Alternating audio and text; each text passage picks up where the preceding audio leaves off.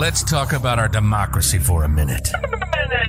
But let's do it in a way that makes the snowflakes' heads explode. Let me be clear before this podcast begins. We are loud, proud, and do not give a fuck. This is the Tony Michaels Podcast. Real and raw political and social commentary. The freedom to oppress the rights of other people is not liberty, you shit-eating moron. Ah, the smell of freedom of speech. This is the Tony Michaels Podcast, and this is Tony Michaels. Hey, Tony, fuck 'em.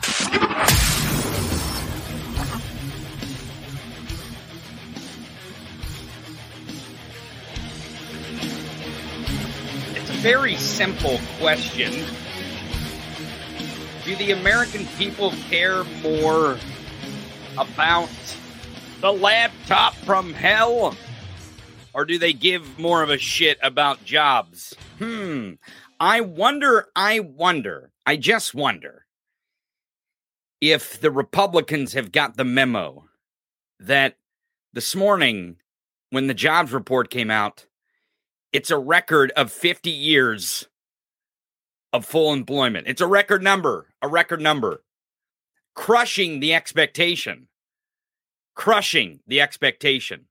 Regardless of what bullshit they make up about inflation and gas prices and gas stoves and M&Ms and laptops and top secret documents hidden in a Corvette, no matter what they make up, there's one thing that they cannot run away from. The American economy is strong. Now, does it have its issues? Absolutely. Do we have corporate greed that is still putting inflation at numbers that is ridiculous? Absolutely.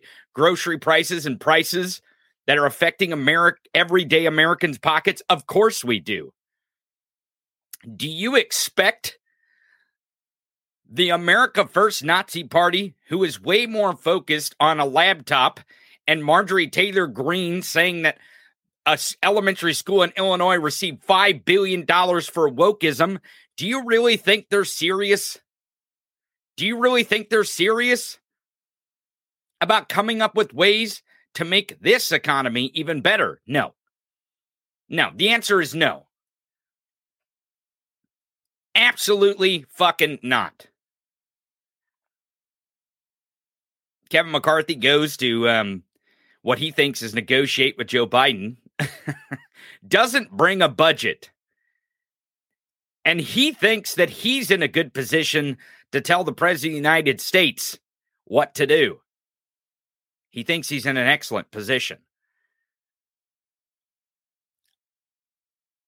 And then the jobs numbers dropped this morning. Even Fox News had to put the jobs numbers up. I mean, they spent very, very few seconds on these job numbers. I mean, breezed way over it. They put them up on the screen. I got to hand it to them. Even they can't ignore the fact that when Democrats are in control, when Democrats actually are the policymakers that we elect to our government to govern, their economies do well.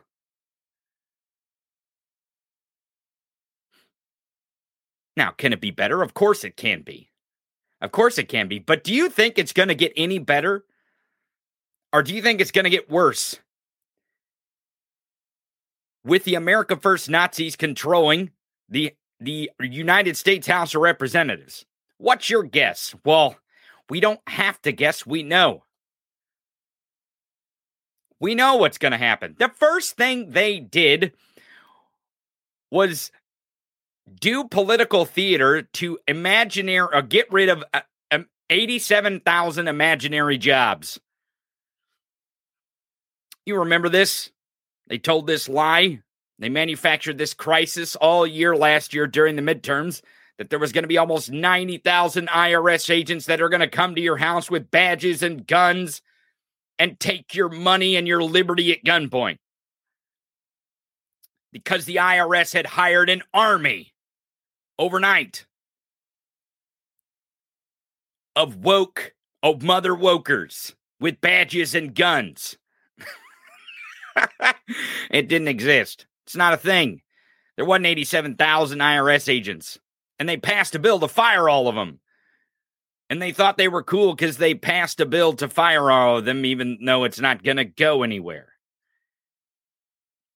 They think they accomplished something, though. Their sheep think they accomplished something. The people who still believe them, who are still buying the bullshit, who continue to perpetuate American fascism, which is MAGA, which is Trumpism in this country. Speaking of that, I have a special guest today. And we've had him on the show before. He's a great friend of the show. Actor Jeremy London. He joined us, I think it was almost a year ago he joined us. And he talked about politics with us. But he sent out a tweet. I think it was a couple weeks ago. About his dad, who was a Trump supporter. And Jeremy's going to come on today and tell us the story. Because I think this is a significant movement that is happening. And it's going to take a long time. And it's little by little. We have to chip away at this in this country. But to get folks to admit to their delusion. Because I think that's the key here. But Jeremy's going to tell us the story of his dad, who was a Trump supporter, in many conversations, being untrumped. I guess you would put it. Being untrumped. So Jeremy's going to join us at the bottom of the hour. I'm excited to have Jeremy. Also, he has some exciting news. If you guys are Kevin Smith movie and 90 movies fanatics, you're going to like this news that he has of a possible sequel. So stay tuned today, and you'll see Jeremy tell us not only about his dad's story, but about a possible sequel from the filmmaker Kevin Smith and all you 90s movie lovers.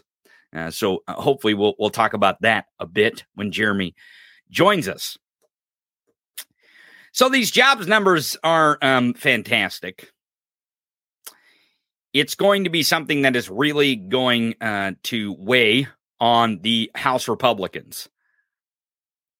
And the reason why is because they're not going to want to address this. The entire reason that they got elected in their gerrymandered districts is because they lied to their constituents that the economy is shit and it's horrible. And oh my God, Joe Biden's destroying the country.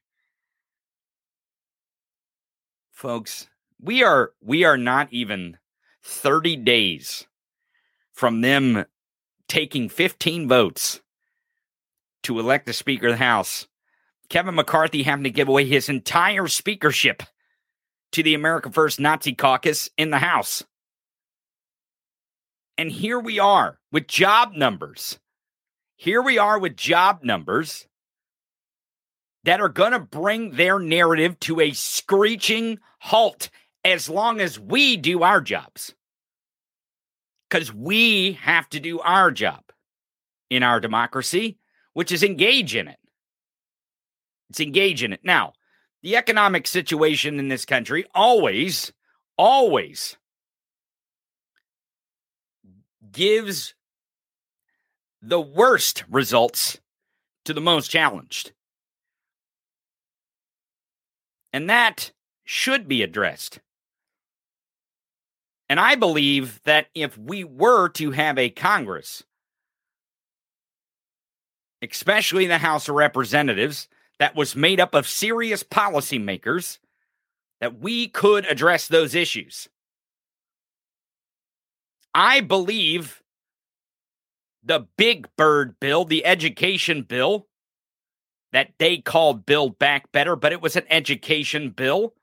I believe an education bill could set this country on the right path towards success and to stave off future deep recessions. Now, the economy is going to ebb and flow.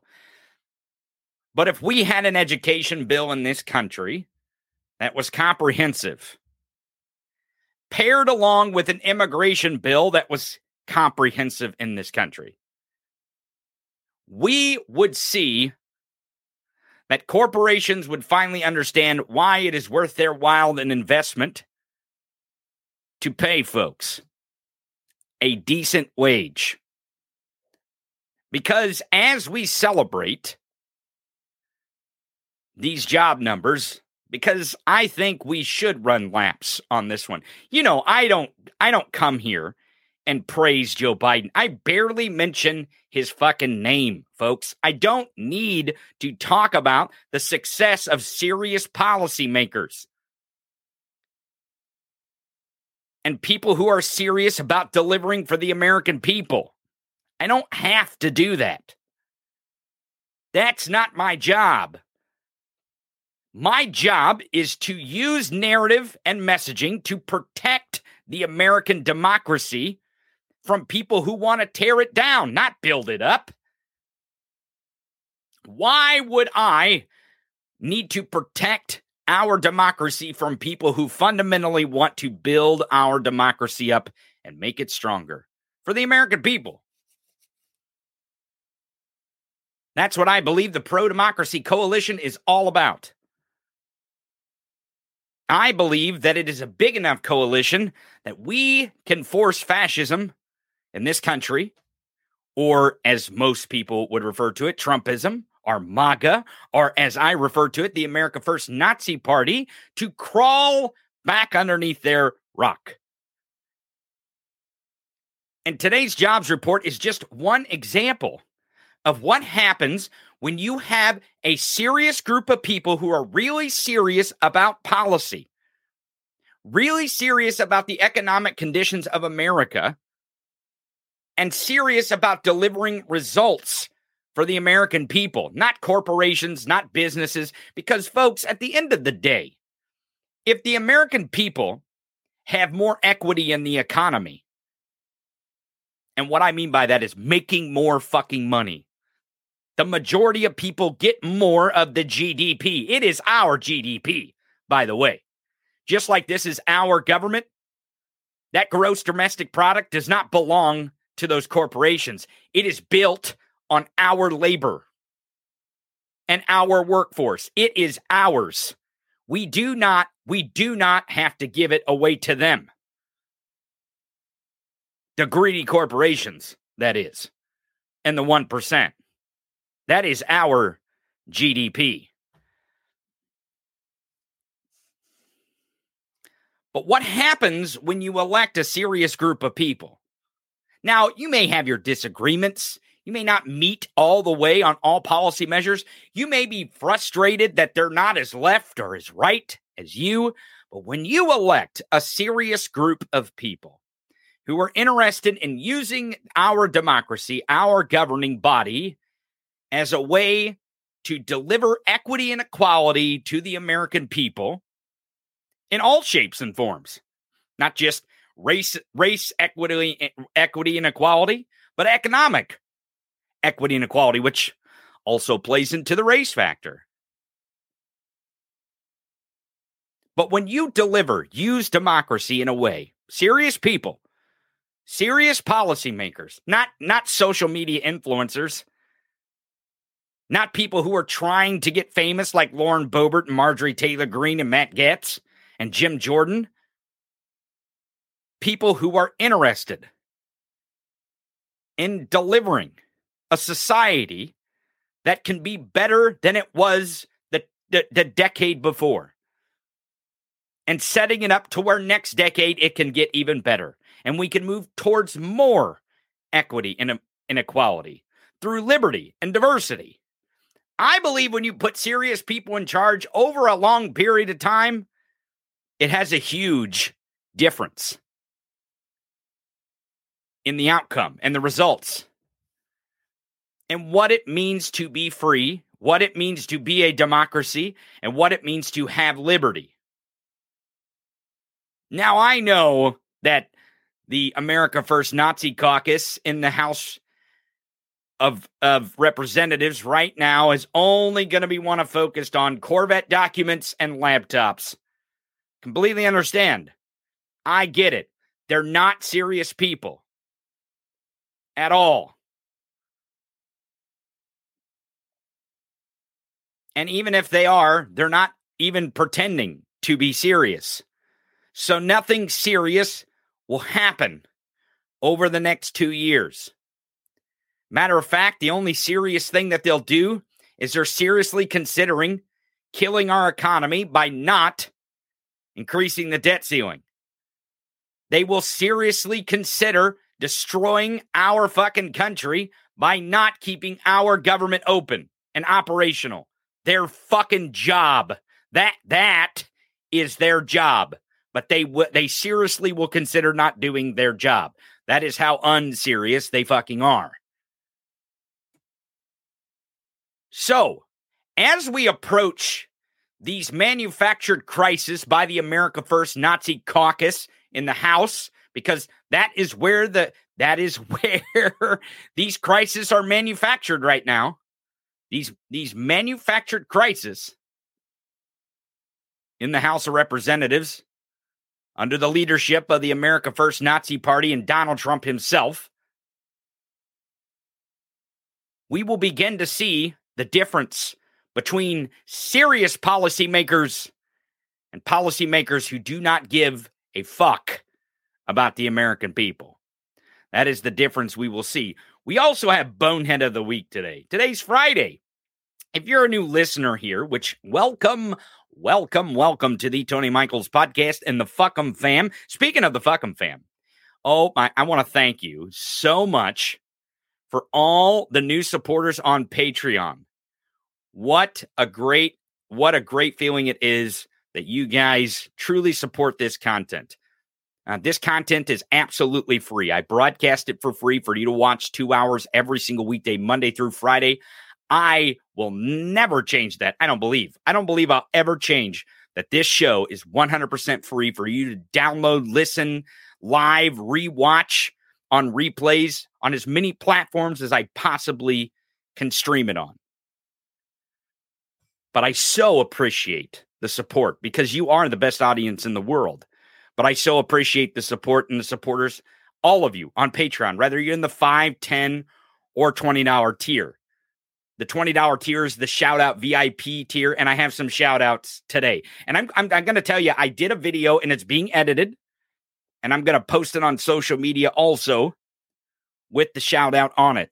So all of you who are in the shout-out VIP tier, be watching for that video on social media platforms. I'll post it across the platforms. I'll post it on Patreon first for you guys to see it, and then I'll post on social media so you can go share it around whichever social media platform that you use, whether it's Facebook or YouTube or Twitter, Instagram, whichever one that you prefer, we'll post it there. But I got some shout outs here. We got Brandon, we got Britt, we got Brooke, the BBB, Brandon, Britt, Book, Janzi, Chris E, Margie, Midas, Robin, and MJ. Thank you so much. And there's your shout out. Thank you so much for being supporters of the Patreon and continue to support this show and independent media. Listen, we could not do this. We could not do this without you in independent media, without your support. And it's not just going to Patreon. And if you want to check out the Patreon, just go to patreon.com/TheTonyMichaels or go to TheTonyMichaels.com and you can check it out there. You can go look at it. I post some things publicly, and some things are just for the patrons. So go check it out. See what you like. The lowest tier is $5. And we're going to have some new tiers. I got some new ideas that I want to do for you guys as the audience. But just come watch. Come watch. Come listen. Lend your ears. Lend your eyeballs to exactly what the America First Nazi Caucus in the House of Representatives is trying not to do for you as American citizens. Because as we get these jobs numbers today, and we watch what happens when a serious group of people try to do serious policy for the American people, what the outcome and results are, We are going to watch in the House of Representatives over the next 2 years what the results of one part of our government being filled full of unserious fascist people. That's what we're going to find out. And we are not going to look away here. I'm not going to ignore. I have had some people like, oh, why are you giving Marjorie Taylor Greene a platform? Why are you giving these people? Listen, it's not giving them a platform. They have a platform that in an echo chamber. We're going to talk about it with Jeremy London and how his dad finally realized that the echo chamber was real and what it took to get him there. They already have their echo chamber, folks. Fox News, OAN, Newsmax. It doesn't matter if it's on DirecTV or not. They can download the fucking app. It's the fucking Newsmax app is free. It doesn't cost a goddamn thing for them to watch that garbage. So we are not platforming them when we talk about them. What we are doing is exposing them by giving it correct context in which their fucking boneheadedry lives. And we're going to do that today also on Bonehead of the Week, because we got some great boneheads that we're going to go through. I don't know if you've seen Gabe Sanchez's a tweet, but apparently Kyle Rittenhouse is a whiny, scared little bitch, which is not surprising. Not surprising since, he's such a cowardice murderer. It's not surprising that would be what he would do, is run away from being served for a lawsuit, a civil lawsuit. It's not surprising at all. And also another thing that I hope to talk about today is Kevin McCarthy. Did you watch this little clip? This is fucking fantastic gold.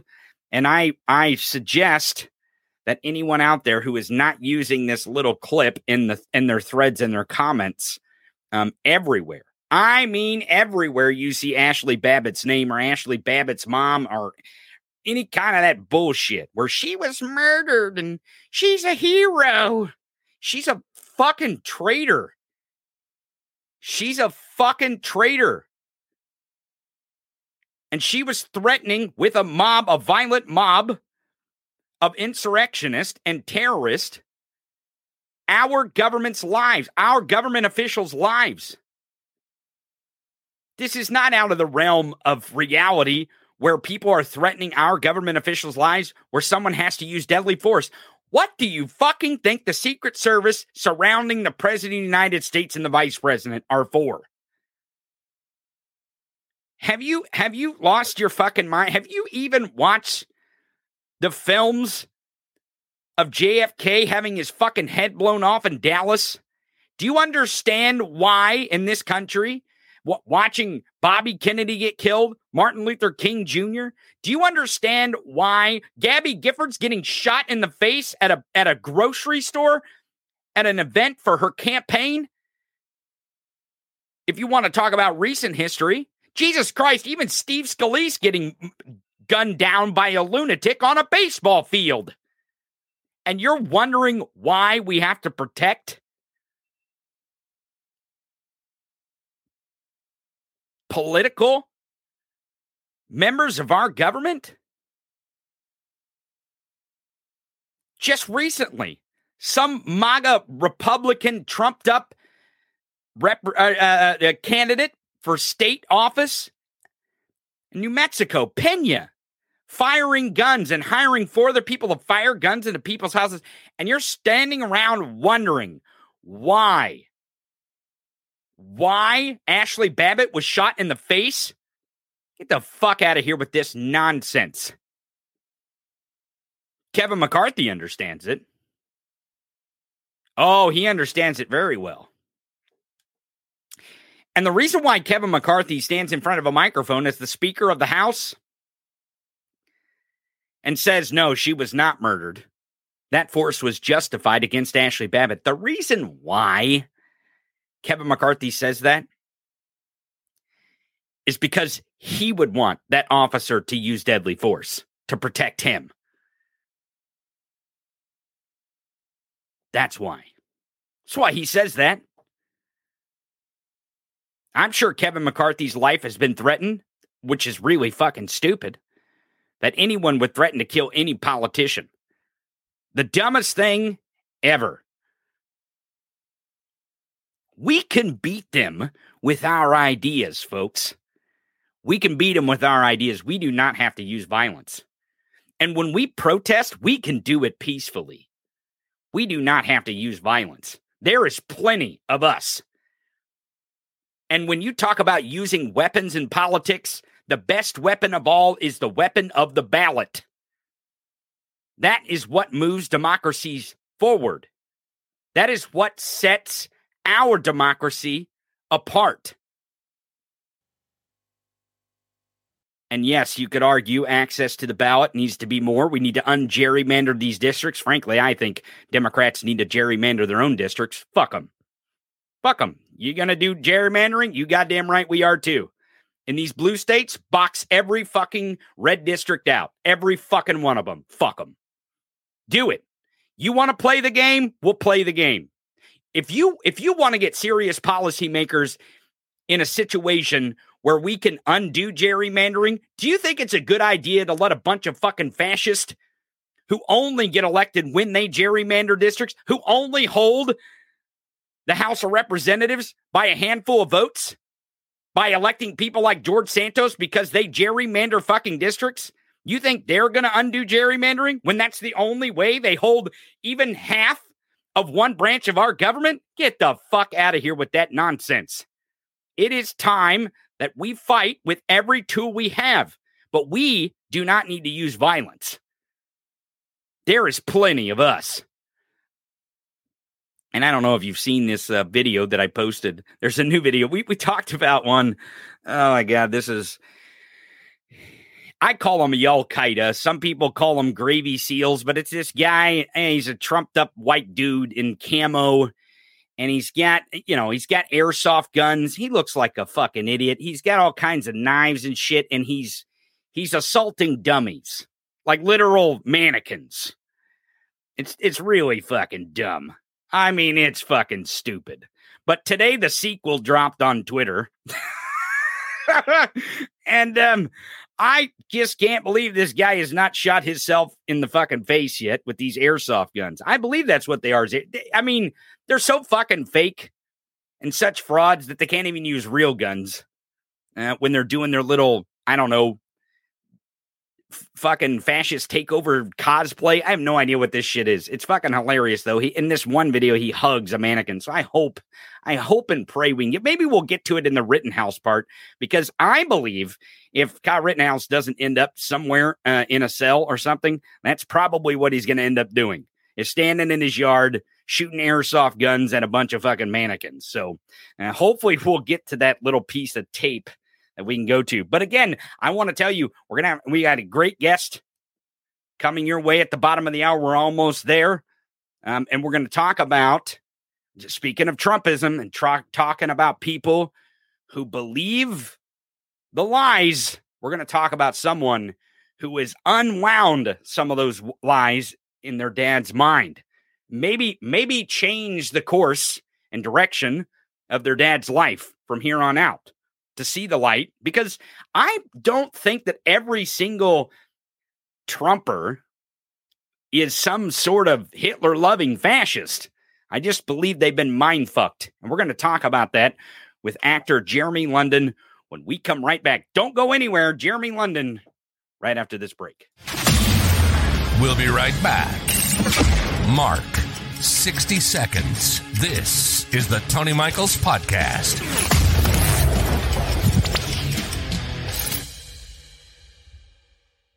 Are you numb and alone after storming the Capitol? Have you been left out in the cold after stealing Nancy Pelosi's mail? Do you feel exposed to a government that doesn't share your patriotic values? If any of these describe you, then you're in luck. Hi, I'm Paul Gosar, and thanks to my new product, Pardon Blanket, I've got you covered. Pardon Blanket specifically works to make you feel safe and cozy after your involvement on January 6th. And if you're one of the other members of Congress who also helped with the attempted coup, Pardon Blanket will protect you too. Pardon Blanket is made of a sort of soft fleece and a layer of sheep's wool. And they're 100% made in the USA. Don't delay and get your Pardon Blanket today for just $99.99. Actual pardon's not guaranteed. Jumping back into it, this is the Tony Michaels Podcast.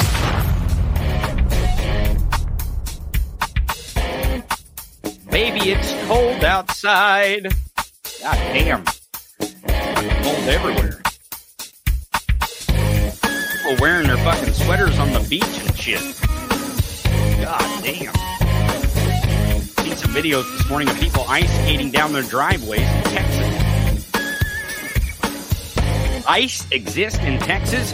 Let me ask, is Cancun Cruise in Cancun since there's just a tad bit of ice in Texas? I don't know. Maybe we should check on Ted Cruz. He's probably in Washington. He's not going to go home. He's terrified of snow and ice. Everyone's talking about it in the chat of how cold it is everywhere. It's fucking cold. Yesterday, it wasn't bad here. The day before, it was cold. Today, it's going to be fucking cold. Look, I try to take my outdoor walks in the afternoon, and this cold weather is really fucking it up. Okay? We got to get this shit under control.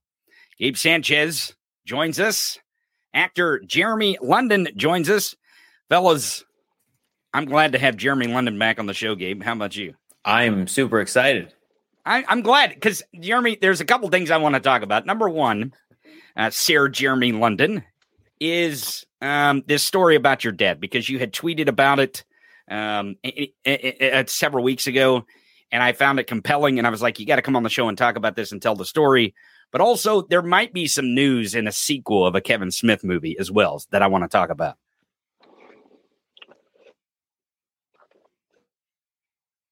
Maybe is his connection off? I think his connection's off. Yeah. Oh, his connection's off. Hey, Jeremy, why don't you go out and come back in and see if your connection's any better, if you can hear me. So let me pull up that tweet and I'll read it as Jeremy gets reset here, because I think that's relevant to the story of his dad. Because Jeremy tells the story on Twitter of his dad being a Trump supporter, and when he talks to his dad about it, he finally convinces him. See if I can find it here. He finally convinces him that, hey, you need to rethink this thing. Mm-hmm. This is the thing that you need to rethink about this Trump. And it probably took many conversations. It wasn't just like one conversation. Can you see if you can help me find that tweet? I guess I should have pulled it up. What a dumbass. Jeez. What a bonehead. What a bonehead. Speaking of bonehead, we had a great bonehead today. Oh, yeah. Oh, yeah. We got a great bonehead. But Jeremy was talking to his dad, and I think his dad was an avid Fox viewer. Mm-hmm. And he told his dad, it was telling his dad and talking to him, asking him questions. See, that's the thing about some of these people who have lost their way is sometimes it's just simple questions.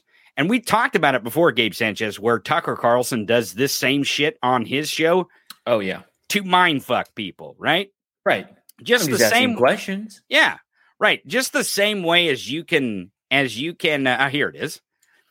And let's keep in mind that also Tucker Carlson is someone who has there's literally video evidence, and I can pull it up if we need to, where he says, yeah, I lie. When I'm backed into a corner, I lie. He goes, I don't want to, and I don't want to do it on television, but I do. That's the person that Tucker Carlson is, outside of, stochastic terrorism, fanning the flames and throwing kerosene on a problem, right? The same reason that he is the number one loudest voice when it comes to any of these violent terrorists. I think you're back, Jeremy. No. Maybe. No. Maybe. Yeah, it's your connection. It's your connection. Yeah. I don't know if you're on Wi-Fi or your cell connection, but one or the other is low. But I'll keep you on if you can get it adjusted. I'm just going to take you off the screen because I want to show your tweet here. It says, "Oh my God, I just convinced my dad to stop liking Trump. Holy shit, I got my dad back. When I read this, I thought, wow. Mm-hmm. And the thing that struck me about this, as Jeremy tries to get his connection back here, the thing that struck me about this was that Jeremy's response here was that he got his dad to stop liking Trump. Right? Is the words that he used. But the thing that got me the most is he said, I got my dad back. Yeah. Meaning it felt like it wasn't his dad. Right. And I've experienced this with some of my family members as they've kind of got sucked into some of this quasi QAnon Facebook shit. I think maybe Jeremy's back now. Can we try now? How are we doing now, Jeremy? His audio is still. Yeah, there it is. Maybe. Well, I'll leave you on screen if you talk. You get I got your tweet here. So, but Jeremy goes on to tell the story here.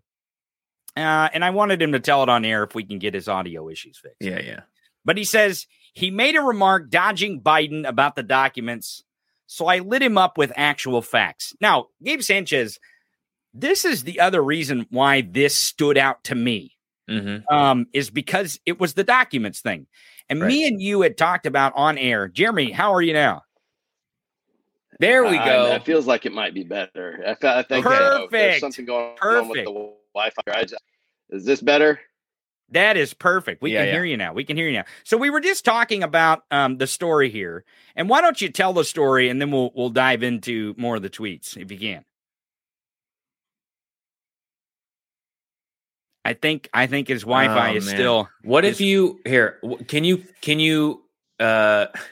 kill your video and just do the audio? Yeah, just do the audio. Just kill the video and just bring in audio, and we'll bring you up as sound, and that'll probably work better because then it won't need as much of the bandwidth to do the video, and we can just get your audio. But you go on to say in this tweet, Jeremy, you say lit him up about facts about the documents. And the documents, me and Gabe talked about this. The moment that Merrick Garland announced a special counsel that was going to investigate the Joe Biden documents, right? We said this is not bad for Joe Biden. It's horrible for Trump, and it's horrible for their narrative more than anything else. Is what we said on the show as it was happening, right? And this conversation that Jeremy had with his dad only proves that out. Because what Jeremy goes on to say is he began to listen. Then I educated him on Jack Smith and the things Trump did to require his ire.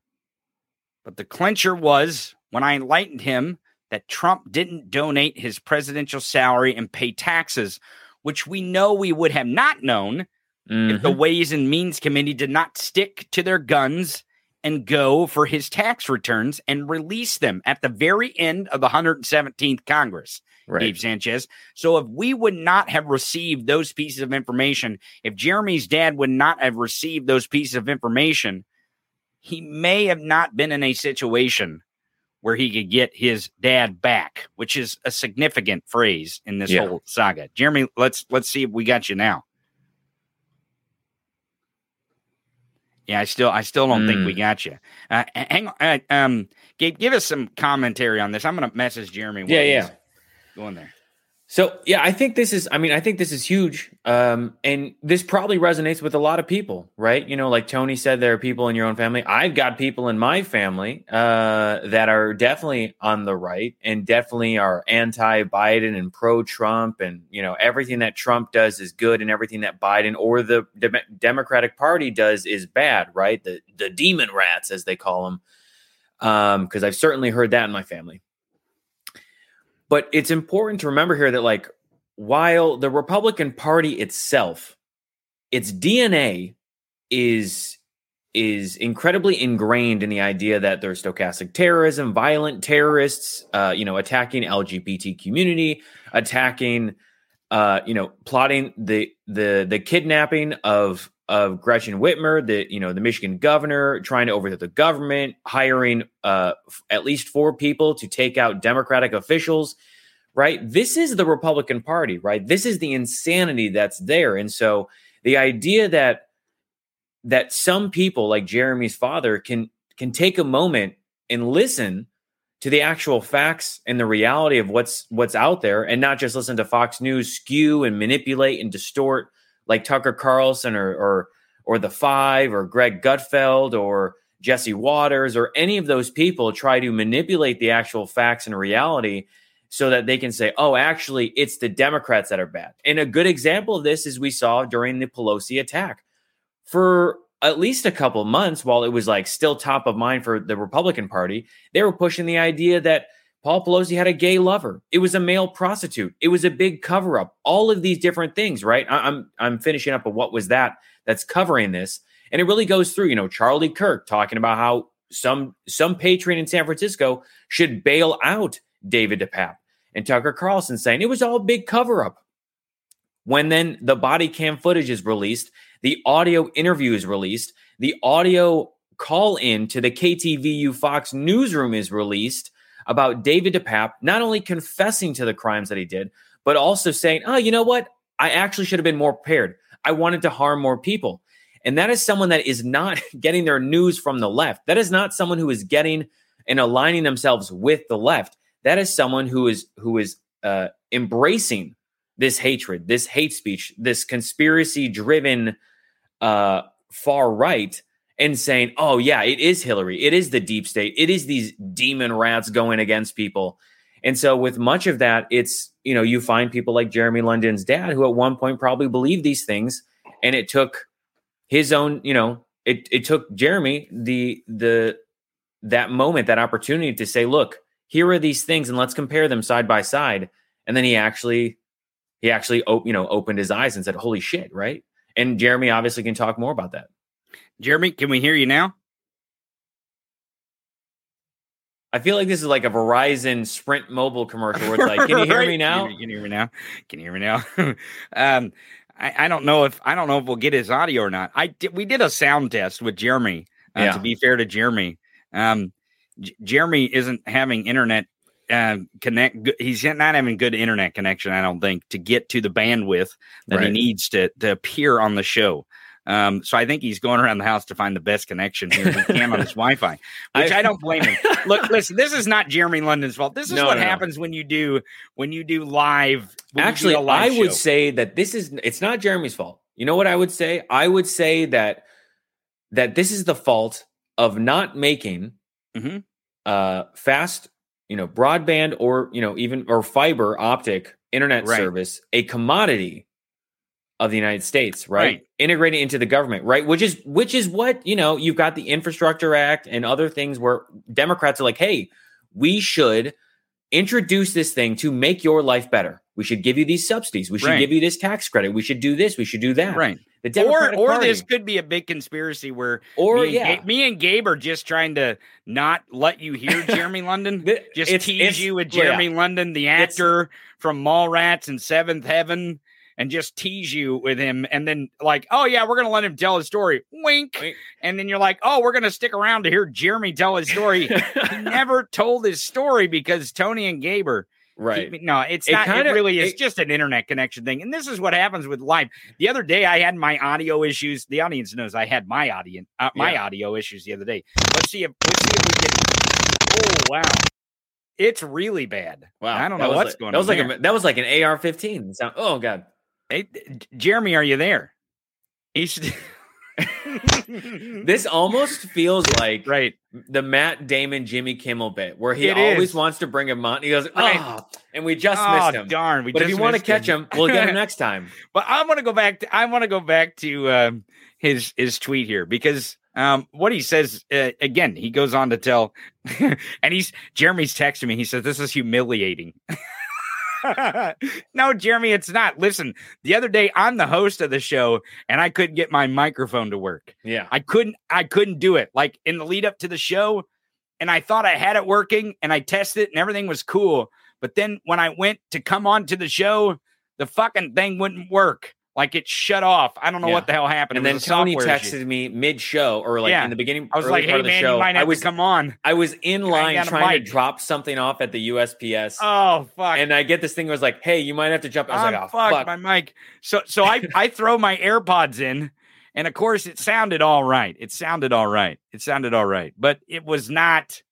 It was not in true fashion. Let's try Jeremy one more time. Let's see. I have an alternative. Jeremy, hey, it looks like we're going to get something. Jeremy, are you there? Fuck! Okay, I have an idea. You ready? We're going to do it live. Call Jeremy right now. Yeah. And play him through your end on the phone. Play him. Okay. So that way he can hear you. Yeah. Okay. And then we can all hear him. It'll just be through audio. Yeah. But fuck it, we'll do it live. We'll do it live. Here, let me see if I can get him on the line here.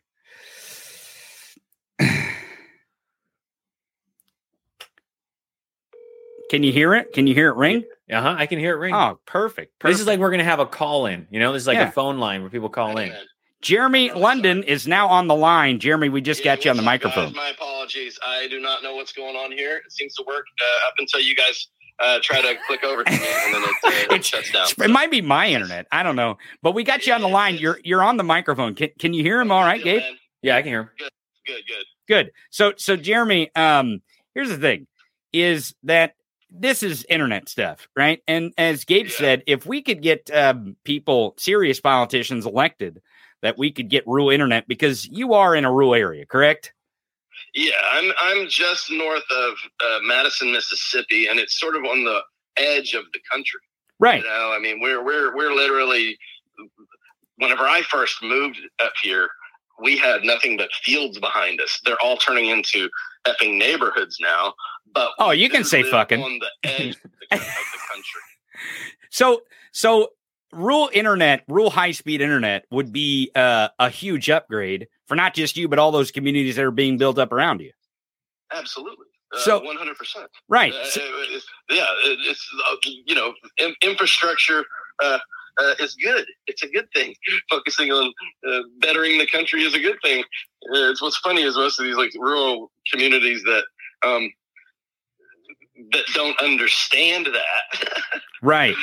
That continue to dog on Joe Biden as if he's not doing anything good for the country. Meanwhile, the only reason they're even going to have internet at some point, whenever they actually get it, is because of infrastructure policies that are actually taking place and just being modernized in general.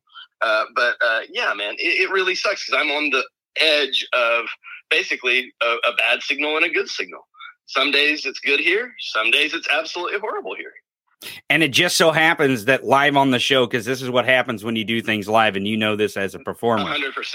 This is without fail. Because I think last time we recorded the interview, so it's much easier to edit out if we had internet problems. Right. Which now we're live. Do it live. So let me ask you. Do it live. Let me ask you, because I want you to tell your story, and I'm trying to tell your story here through your tweets, but I want you to tell it about your dad. So tell us, how was that defining moment? Was it phone calls? Were you in person? How did that happen? Oh, well, the funny thing is that my dad's the one that sort of opened the Pandora's box, if you will, by trying to dog on Joe Biden about the documents that were found in his garage. And he's like, can you believe that stupid ass Joe Biden in the documents? And I was like, wait, hold on, wait a minute. What? Let's take this back for a second. Like, what do you, and then I said, what do you think about Donald Trump? Said, it was only a couple of hundred things. And he probably blah, blah, blah. I just started going in all the Fox News talking points. Right. And I just was like, I cannot believe, and I literally said this, I said, I cannot believe you are the same man that raised me. The same common sense, intelligent, actually patriotic because he was in the Navy, human being that is sitting here trying to tell me that there is something wrong with Joe Biden whenever the world sees what a horrible person Donald Trump is. And so automatically it just made me immediately lose every ounce of respect I've ever had for my father. That is heartbreaking. I never stopped loving him. We never stopped communicating, but I stopped knowing who he was because my entire life I thought I knew who he was. Well, and that was the significant part. Capable. Well, that was the significant part in your tweet that made me pause. And I think I texted you as soon as I saw it, because what you had said, and I'll read it again to the audience. It said, "Oh my God, I just convinced my dad to stop liking Trump." And then the statement after was the thing that felt significant to me, because my wife has lost some of her relatives, and I feel like I've lost some of my relatives that I thought I knew, like you're saying. But you said, "Holy shit, I got my dad back," as if you lost him. If he was gone, he was out in La La Land. Is that how you felt? That you just nailed it. I got my dad back from La La Land. I didn't get my dad back from lack of love. The funniest thing is all these, immediately the hateful people come out and they're like, if you're, what a weak person you are to lose your relationship with your dad and not love your dad because of politics. I'm like, first of all, there was never any mention about love loss. Mm-hmm. It's loss of identity. It's loss of understanding this man that you always thought you understood to be an intelligent, rational human being, watching him dip into the dark side, knowing full well that he's doing it only because he's being fed the information that's causing him to do it. And so, this is an evolving thing. My dad is not just, he hasn't just switched off overnight, but he did say, "Son, I did not realize all of this stuff, I just started telling him all this stuff. I told him the difference between the documents case with the vice presidents and then Donald Trump. I explained to him all this other stuff. And then he even brought up, I even said, even last night, he said something about the ice storms coming through Oklahoma because he lives in Oklahoma. And we started talking about the power grids in Texas shutting down. And my dad said, "Let me ask you something. What's the deal with the windmills?" Right. Down in Texas. Well, and that's because the fact that you even asked me that just says that you're drinking the Kool-Aid, Dad. And he was like, "What do you mean?" I said, the amount of electricity that the load that windmills carries in Texas is so minuscule that these storms do not shut down the electric grids because of the windmills. They allow the windmills to be there for a certain amount. That way they can blame it on the windmills. But I explained to him the difference in how the Texas electric grid is separate from the rest of the national electric grid, and that it's, to make a few wealthy people wealthier there and fuck everybody else. All these people are dying and their houses are freezing and they're freezing.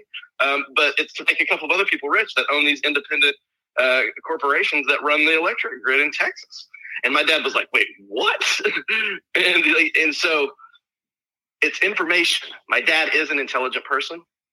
Unfortunately, he lives in a place where they're spoon-fed Fox News. Right. And everybody around him, that's what they talk about. And so they get him worked up because he doesn't know. He's 70 years old. He doesn't know the difference between Fox Entertainment News and the news. And I had to explain to him, "Dad, do you understand that Fox News technically isn't even allowed to call themselves news?" I mean, what is Tucker Carlson's defense whenever somebody tried to sue him? Remember, he was like, "People can't take me seriously. I'm just I'm playing a character." Whatever. That's all Fox is. Right. Well, that's what I was going to ask is what. That's what I was going to ask is what station, what media and what information he was actually listening to. And it sounds like Fox News was one of his go-tos. Yeah. Right. And it just shows you that Fox News, even not being the most extreme out of like OA in the news. Right. I mean, it is extreme, but it's not the most of, some of the traitor TV news networks, as I call them. Oh, and I'm sure, and I'm sure, and I don't live in Oklahoma near my dad, but I'm sure that once he started getting his what did I call it? Okay, so my dad, my dad's I call it hate meth. Once he got his hate meth on, unfortunately, my dad's kind of one of those sort of old school guys that, he gets fired up about things like the border whenever it doesn't have anything to do with him. He's one of those people that used to say things, coming up here and taking our jobs. I'm like, talking about you work in sheet metal. There's no Mexican dude coming up here and taking your sheet metal job there, Dad. And so it's getting, and so basically I started talking to him about the things that get him fired up, and without fail, none of it had anything to do with him. Right. It had to do with all of this other horse shit, the CRT and the trans hating and all of the things that absolutely do not affect the country in the big picture. It's only these micro things that the Republicans choose to do it because they don't have any policies and they don't actually have any issues, and they only are catering to one stupid small subset of humans. I feel that it's hard to even call them humans. They're of morons that for some reason think that these are the things that should be driving the world view of what our nation is. Well, I think you said it correctly, because Sue B from YouTube here says hate meth needs to stick. Mm-hmm. I believe hate meth is a good word for it. It's the drug that they use to mind fuck and delude people in this country to get them to believe absolute lies. And they need more. They need more of it. And whenever they hear something that goes against that, they glitch. They don't even listen to it because it doesn't feed their narrative and it doesn't feed their high. And as soon as anything glitches their high, then they shut down and they don't listen to it, and then they double down. Well, they need that rush of hatefulness. Well, I'm gonna steal your phrase, hate meth. I hope you don't mind. I think that's exactly what it is. My dad struggled with meth when he was in his 50s for a brief period of time, right? Got clean, all that stuff, but he still has that mechanism in his brain that whatever caused him to dip into that shit before, he's still there. He's only replacing it with this unrecognizable need to just seethe in hatefulness. Right. There's something that drives them. There's something that gives them a charge, makes them feel better than. And I can tell you, he's just a fat dude that lives in a trailer in Oklahoma who has absolutely no right whatsoever to feel superior to anybody else on this planet. He is the epitome of inferior, even though it's my dad and I love him. He's not the specimen of health and intelligence that I used to think he was, or that he used to be. Right. But he is human. Well, and I think that's he can change. He can change. I think that more than anything is in your tweet when you said, "Holy shit, I got my dad back." I think that's the one thing that is the hope for our country, is that this is a small percentage of people who, like you said, are on hate meth. It's a small percentage of people, but it's a large number of people in this country. And when they all yell and scream, it seems really loud.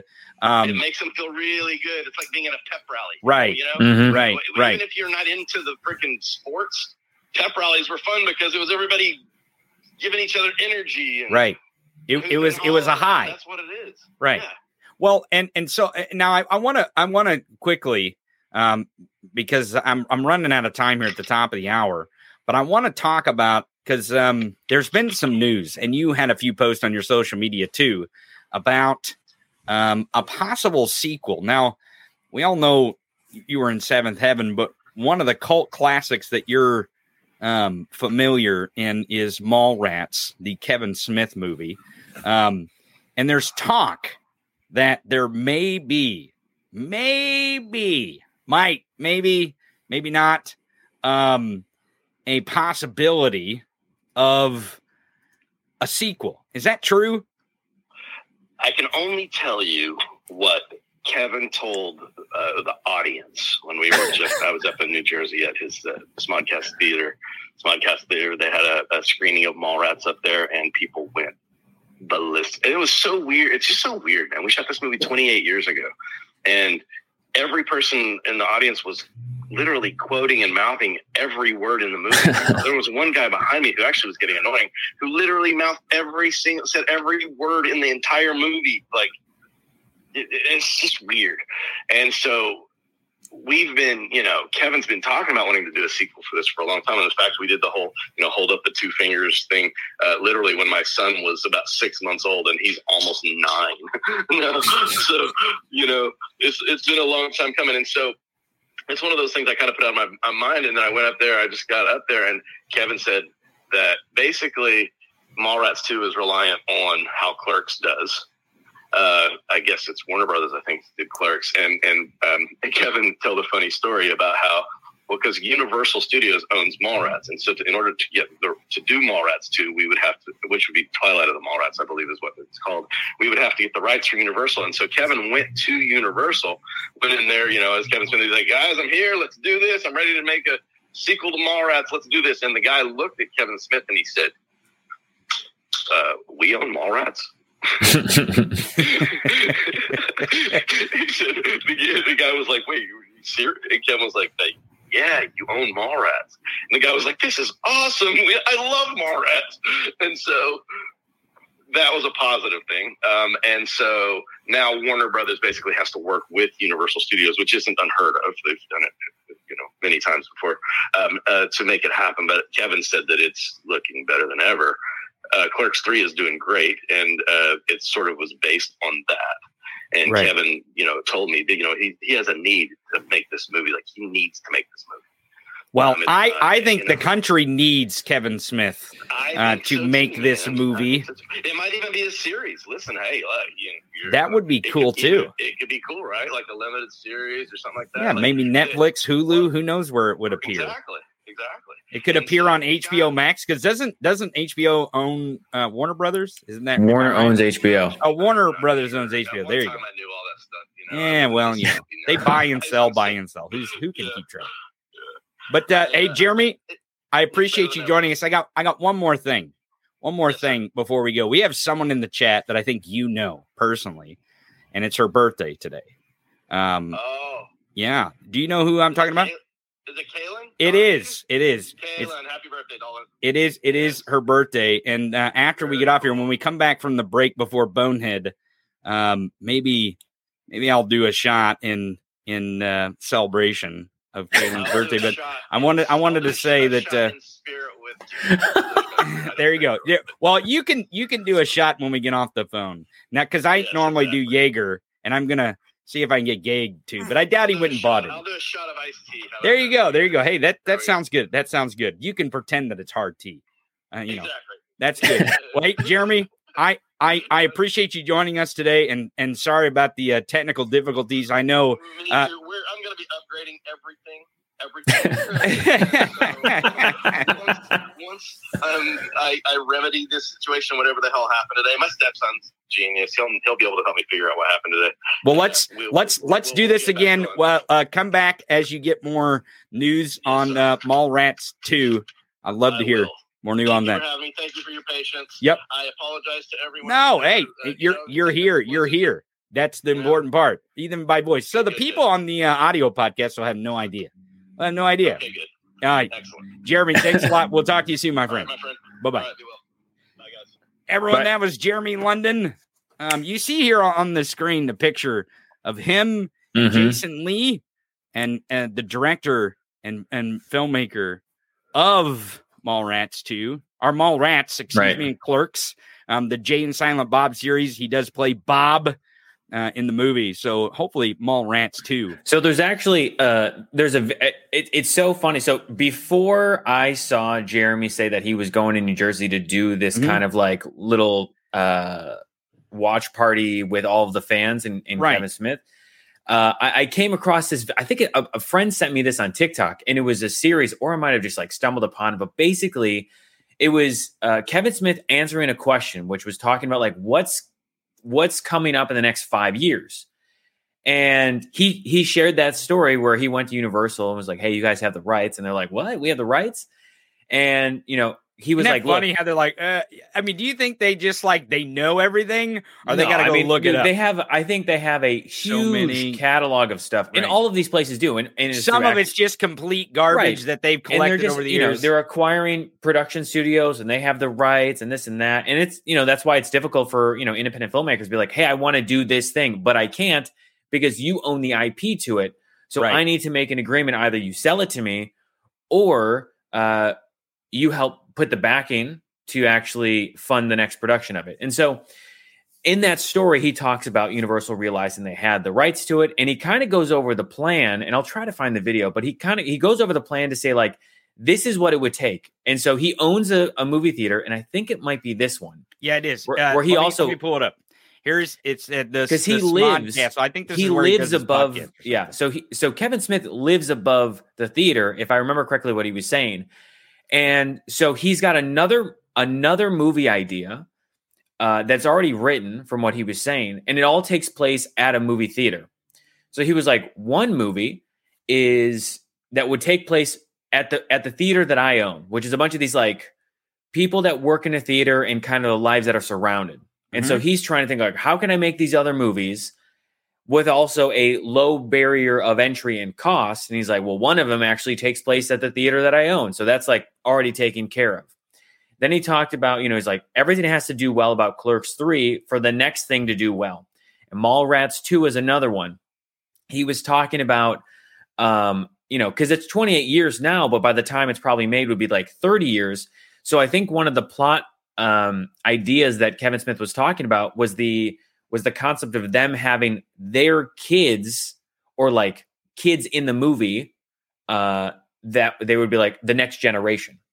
And then he also talked about, I think, 2 other films that he was like, these are the other ones. Like, if this doesn't get greenlit, then this one would get moved up in the bucket. And if this one is next, then this one would get moved up in the bucket. So he has at least 4 or 5 films, one of them being Mallrats 2, another one at the theater that he owns, and I think 2 more, and I can't remember the names. But he went over like the plot and or like the premise of these movies, and was like, here are the next 4 to 5 movies that I have ready to go whenever we can get the backing, right? And the other reason too is there's like 2 tiers of like what types of movies get made at Warner Brothers, right? And Warner Brothers says like, all right, well, if you want to make this movie, big budget movies are in this department, but we don't see you here. We see you in this other department. And those movies are made under, I don't know, 3 million or 4 million or 5 million or something like that. And he needs, I think, 7 million for Mallrats 2, I think is what I remember him saying. And so he was like, oh, well, it takes a little bit, like just a little bit more, but I'm not a big budget movie. I'm an independent, you know, department movie. I just need a little bit more funding. And they're like, oh, well, we don't do that. So I think there's some back and forth and negotiating they still have to do. But he talked about the next 4 to 5 movies that he has planned over the next like 5 or so years to get him to, I forget what number in total. I think maybe he said 15 movies is what he's directed or created so far, which is amazing. Yeah, and there's a whole great list of these movies, and people are putting them in the chat here. One of my favorite, and now thinking about it, like Kevin Smith sequels, I would love to see a sequel to Dogma. Oh yeah, and that's another one. Fantastic movie that I'd love to see a sequel to. I don't know, because they kill the Archangel at the end, but I'm not going to destroy it. And so I saw someone that says that Kevin Smith movies don't make money. I don't know the financial side of it, but I can tell you this.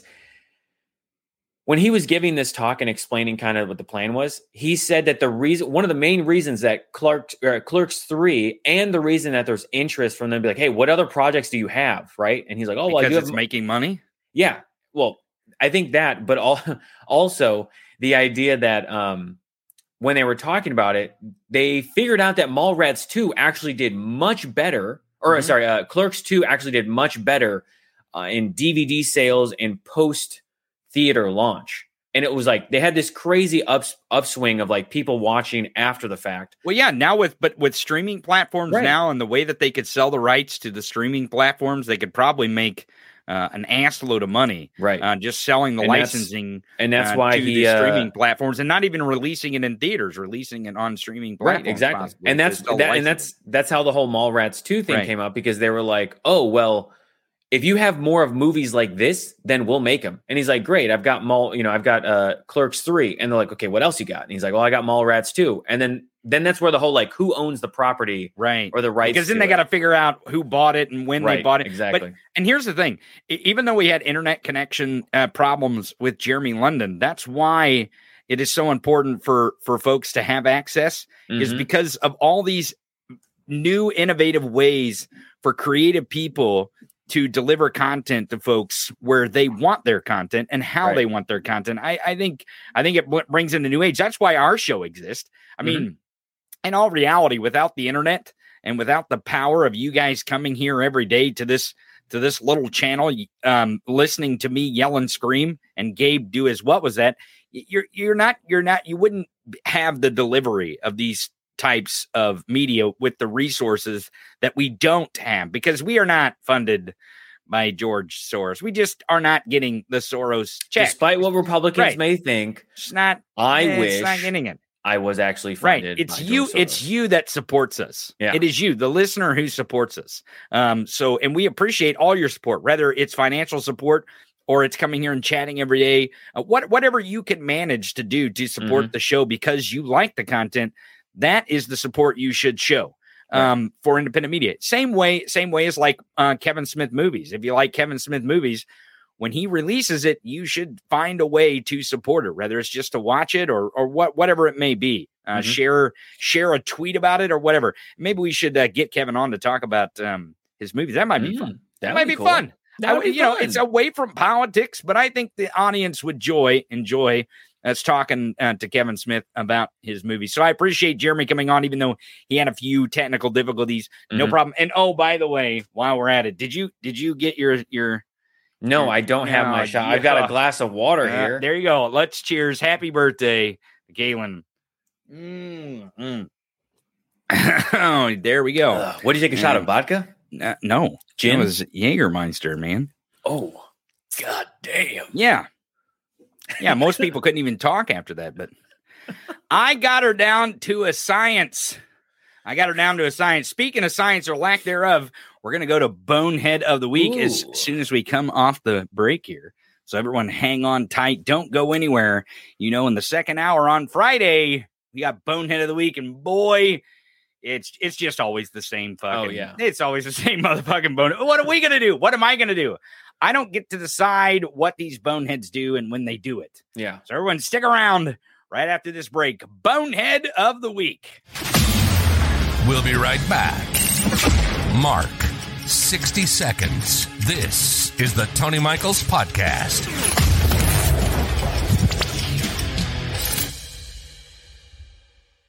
I've always wanted to learn a new language, but whenever I try, it never sticks. So when Babbel made a MAGA edition, I knew I had to give it a try. Babbel MAGA edition makes it really easy to learn, and there's lots of lessons to choose from, like subtly racist to full-blown white supremacist. The first lesson began with learning simple phrases, and soon I was putting those words and phrases into a conversation. Each lesson takes about 10 to 15 minutes to complete, and they're all really different, which keeps things interesting. The app is really smart. It actually keeps track of the words that I'm struggling with. I chose Babbel MAGA edition because it's created by smart white people, like me. And now I can't wait to explore, meet new friends, and use my new MAGA skills with my in-laws. All lives matter!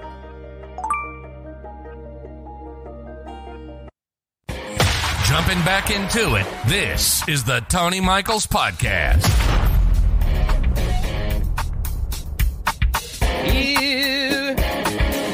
Jobs, Biden. Oh, my president has bigger jobs than your president. I don't know. You could go on and on with these things. Right? It happens. And I'd love to keep going on and on and on about it. But you know what? It's Friday. It's the second hour here on the Tony Michaels Podcast, and it's Bonehead of the Week. It's time for Bonehead of the Week. Also, it is. Somebody said happy birthday, Gabe. No, it's not my birthday. It is Kaylin's birthday. Oh, okay. Yeah. Happy birthday, Kaylin. Yeah. So everyone get in the chat, show some support. Yeah. We've come a long way with this show. A long way with this show. And we have, I don't know, right now we got almost 1,200 listeners across platforms. Sometimes we got 1,200, 1,400, up to 1,800. And you guys are the best audience in the entire world. Mhm. But MJ, Margie, Kaylin, Robin, several of the others, they have been here when we had like a dozen. Yeah. 24 people listening live.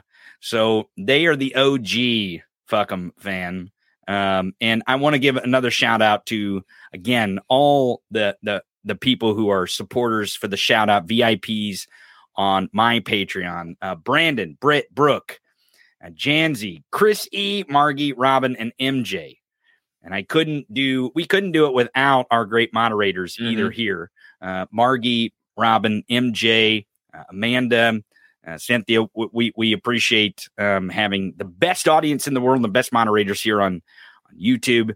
It is a pleasure. And really, I'm just kind of stalling here because I'm trying to load the Bonehead assets. Come on. Oh man, we were having such trouble with Jeremy's audio and stuff today.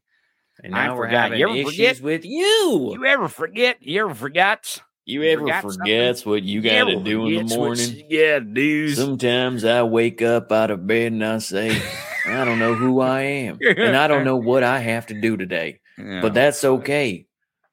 We have some good boneheads, of course, always. Yeah.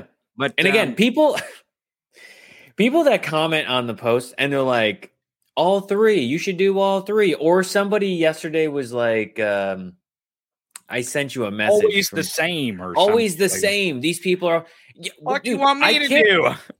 I can't. I mean, look. There's a allotted amount of time, right? From Monday to about Thursday afternoon, evening. And usually it's like Wednesday at midnight till Thursday at whenever we put the And poll. yeah, and they're exactly. gonna work their way Unless to the somebody bonehead. did something that was really trending all week, they Right. get on it. But most of the time, there's something that happens on Wednesday/Thursday where we go, oh yeah, you know what? Actually, they should that be on person it. needs to be on it. Yeah, Well, yeah. and sometimes like one of the candidates on there today, it was on there, and you could pick out 15 different things this week that person was on the Bonehead of the Week. Like, Yeah. and you'd be like, oh yeah, that, and oh yeah, there's that too. So I mean, this is we don't. I mean, yeah, we're choosing them on the poll, but we're not really choosing who is the biggest fucking bonehead that week. They are doing that. Yeah. It's them who are being the boneheads. If they don't want to be on it, then don't Right. do the boneheaded things, right? So maybe they should pay attention to the show. Speaking of that, let's go to Bonehead of the Week.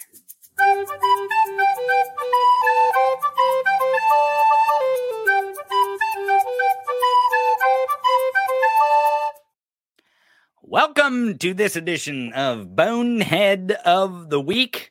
Like I said, we got, a cast of characters that are reoccurring. Looks like Representative Marjorie Hooffoot Green made it on there. Matt Venmo Gatz and the Cheeto Dust QAnoner Donald Trump.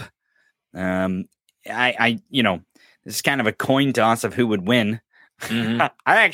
This is one I was like, I'm not really sure who's going to win this one. I was actually surprised by the outcome. Were you? I wasn't too surprised because of the one clip that happened that we're going to talk well, about. actually, I didn't see this the first day, but there's a second clip of what she there's an talked about. extended clip where she says something else. Yeah. That's just as boneheaded, if not Oh, yeah. dumber.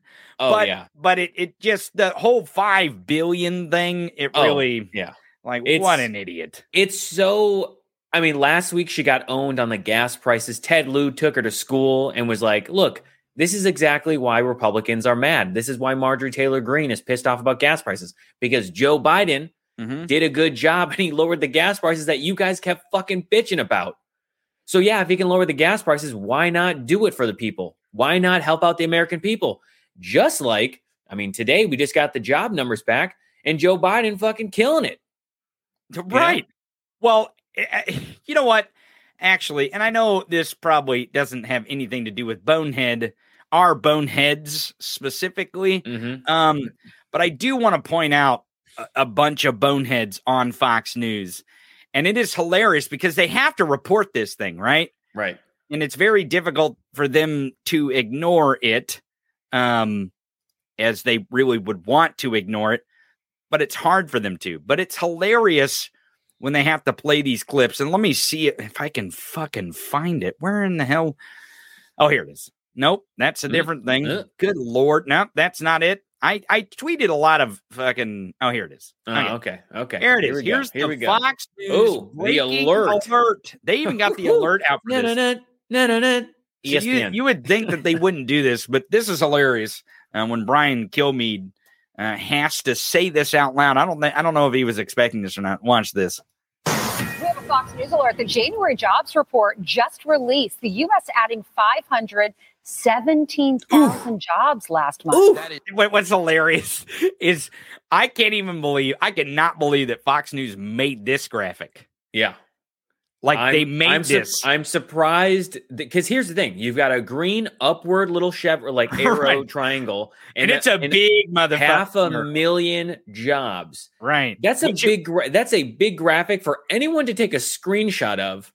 Right. To be like Fox News reported that Joe Biden is and his the administration best president of all time. Well, because the expectation was I think their expectation is 133,000, right? Right. Which, right. 517 well exceeds that, which will 130,000 is pretty good too. Right. And we'll get an amendment, an addendum to this jobs report where they'll comb through the numbers a bit more to get it more refined. You always get an amendment to the jobs report after they've done a little more figuring. And I'm sure it'll go up or down, but it's within a margin between 133,000 and 517. This isn't like they were expecting 600,000. It was only 517. They were expecting 133, and it ended up being 517,000 jobs. Now, in perspective, you really would have to dive into the data, which we don't do here. To know what types of jobs. Here's the thing. I'm sure someone else is already diving into that data. Oh yeah, they're going to say all kinds of negative shit about it. Well, here's the thing that I want everyone, and I said this in the first 30 minutes in the A block in my rant, is that what you have to understand is that in government in general, especially in a democracy like ours, you have to put serious people in charge. And you have to rely on them to do the right things to put the country in a situation where this can happen. Now, it may not be under the best circumstance. It may not be the absolute best quality outcome that you possibly could milk out of our country. But to get this arrow going in the right direction and get what is crazy is the employment rate. I hate when they call it the unemployment rate. Yeah, that is so fucking negative. I fucking hate that. That's why I named the show today 50-year record employment under Biden, because our employment is almost 97%, which is as close to full employment that you can get. Yep. Like there is no more full employment almost in this country besides 97, 98%. And it's a 50-year record. I think 1969 is the last time we saw unemployment fall. Year. Right. Love. That's right. 69. But it's the first time we've seen it fall to 3.4 since 1969. And again, I don't like that it's the unemployment rate. So the employment rate is damn near 97% in our economy. That's pretty. I mean, if I were to give that a grade, I'd say, that's an A+ territory right there. Right. It's pretty good. That's pretty an A+ jobs report right there. Let's see how Brian Kilmeade thinks how good a job this is. I'm sure he'll go on and on and on for minutes and minutes and minutes and hours. Let's listen. Is much stronger than economists expected. They thought 185,000. Unemployment drops to 3.4. That's the lowest since 1969. Wow. Meanwhile, this story... That's it. He goes, anyway. Whoa, wow. Okay, let's not. Whoa, easy on the 1969 thing. Well, easy on record-breaking numbers. Can you play it back to how, when he comes back from the graphic? Yeah. Just look at his face. No smile in delivering this news. There. Yeah. Yeah. And then play it through. It's almost like he's trying to hold in a fart. 5,000. Unemployment drops to 3.4. That's the lowest since 1969. Wow. Meanwhile, it is hilarious. It is so fun. It is so fun to watch them eat their own shit sandwich. And again, man, everyone knows if you listen to this show on a daily basis, which you fucking should if you're not, but if you watch this show on a daily basis or listen to this show on a daily basis, you know that I don't go on and on endlessly about how great fucking Joe Biden is and what a great president he is. And I don't own a flag or a fucking hat, or I don't have fucking bumper stickers, and I don't sycophant for that son of a bitch. I don't do it. Now, I mean, I call a spade, right. But Jesus Christ, there's no reason to sit around bragging. But when you have Fox News that can't spend more than 4 fucking seconds, I mean, 4 fucking, he's like, whoa, enough with the record-breaking number shit. Wow. Anyway, so about this story. Right. Let's go on to more. Let's go on to actual propaganda. Yeah. As fucking hilarious. Anyway, let's talk about Hunter Biden's dick. Right.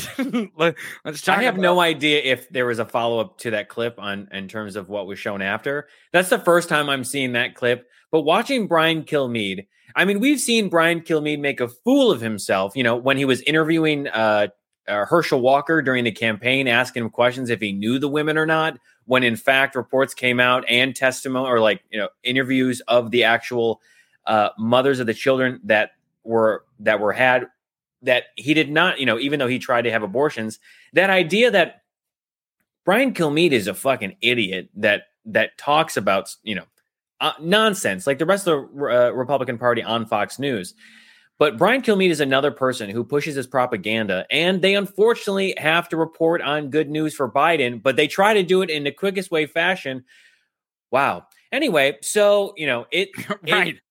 That will never get old now. But they always have to eat the shit sandwich because they can't even couple themselves to a decent reality, which allows them a little leeway when he's doing that. Like, because if he had commentary every day on Fox News that allowed him a little leeway, even if he leaned right and believed a certain way and wanted to have a certain slant on his commentary. I'm a commentator. You're a commentator. We know we have to be careful. I have to be careful exactly what I say. And for a lot of different reasons. But for the one reason is I want my commentary for you, the audience, to be very consistent.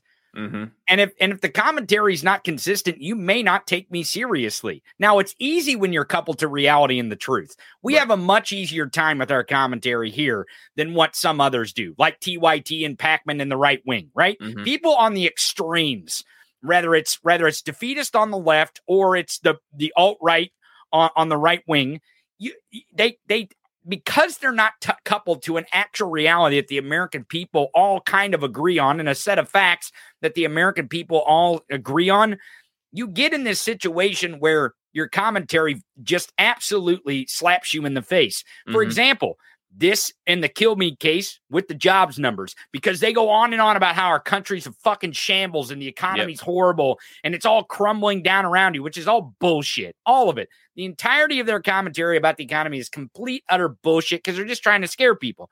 The same way that David Pakman, he was like, oh, there's going to be a red wave and the red wave's coming. There's nothing Democrats can do and they're so useless. And, oh, we're defeated already, which bit him in the ass.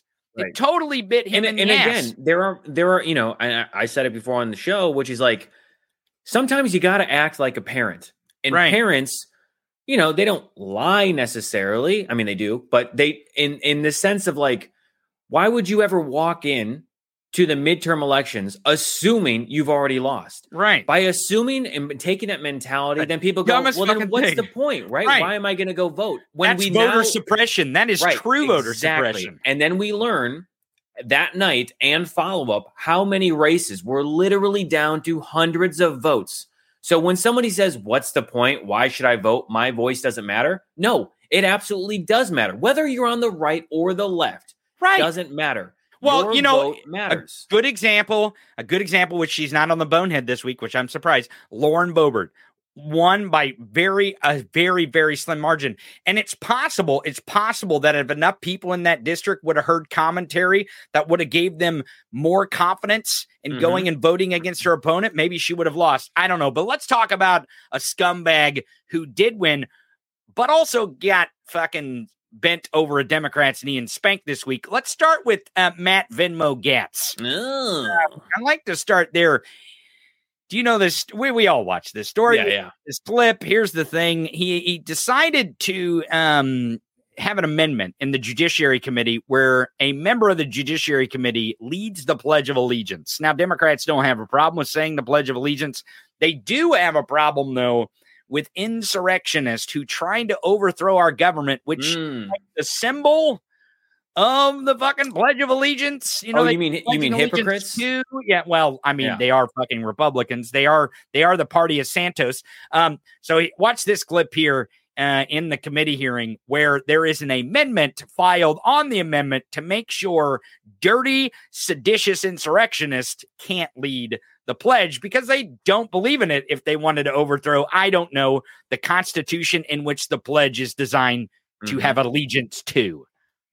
Thank you, Mr. Chairman. Mr. Issa just made reference to how important it is for us to display our commitment to the Constitution and to commit to defend it aggressively. So I'd like to offer an amendment to the amendment, adding in the second paragraph where the chair may designate an individual to lead the Pledge of Allegiance to add the following language.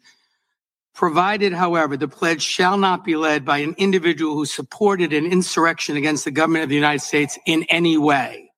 Because I think if we adopt this amendment, then we will be truthful in representing that stating this pledge is an affirmation of your defense of democracy and the Constitution. It's hard to take that claim seriously if, in fact, an individual who in any way supported an insurrection against the government of the United States is allowed to lead the pledge. Now, this is not a bad amendment on the amendment. I actually don't have a problem with the amendment. I don't have a problem with them leading the pledge. It's the Pledge of Allegiance. It's in our government. It's in a government building. It's in a government hearing. I actually believe that regardless if you believe someone should say the Pledge of Allegiance or not, I actually don't believe it's a bad thing for our elected officials to pledge allegiance to the flag, which represents our Constitution, which they have an oath to. I don't have a problem with that. Now, I believe it's everyone's freedom to not say the pledge. And I think members of Congress should be able to not say the pledge. But I don't think it's a bad thing that they would say the Pledge of Allegiance. Much better than actually standing there and fucking praying in our government buildings when we clearly, there's a reason why we have a separation between church and state. The pledge, completely different thing. I also think that this is a great amendment on the amendment where they're saying, hey, no insurrectionists can lead the pledge because you don't actually believe in the pledge. Why would you lead it? I mean, it seems pretty non-controversial if I had to say so myself. Right. Now, I will say that I don't think it goes quite far. He goes quite far enough. David Cecilian and the representative from Rhode Island's first district, I don't think he goes quite far enough. He should say people, not just insurrectionists, but who committed sedition by trying to have fake electors submitted fraudulently to the confirmation of the Electoral College. So that, I believe, is a little more language that he could have added. But the point where Matt Gaetz becomes the bonehead here is this moment after that, because at the first part of this clip, he thinks he's got him. Oh, man, oh, yeah, baby. I got you now about the insurrection. Yeah. And he totally gets just bent over and spanked on the ass again because he's Matt Gaetz and these people don't think past their fucking nose. Right. The other thing, too, is that Matt Gaetz, he did it while he was on the beat with Ari Melber, and he did it, I think, a couple other times. But you'll notice in this clip, you'll hear Matt Gaetz say George Herbert Walker Bush, right? He says it. He says the full fucking government name, right? HHW. Yeah. Which is not confused with W. Bush. Right. The daddy, instead of just saying George H.W. Bush, right? He goes full name, right? As if he's proving a point in saying, oh, well, you know who another person that was attacked? Like, it's like, dude, we know who you're talking about. And you saying the full name doesn't make you any more intelligent and doesn't make you sound any more coherent to the dumb fucking point that you want to make. Well, let's listen to Matt Gaetz try to make this point and then get absolutely fucking smacked down like a tennis ball at a U.S. Open match. So I would ask Mr. Gaetz to accept this friendly amendment, and I look forward to supporting it. Would the gentleman yield for I first ask Mr. Gaetz if he'll support the amendment. To make sure that someone who led an insurrection against the United States doesn't make a mockery of the Pledge of Allegiance and stand before this committee with their hand over their heart, claiming to support the Constitution. Mr. Cicilline, my concern would be if your definition of an insurrection is objecting to electors, then there would be many Democrats on the committee that wouldn't be eligible to lead the pledge, since so many. That's not my definition of it. There's the shit-eating grin. Yeah. Here's what he believes. Right. Is the spike, right? He's like, oh, this is it. This is it.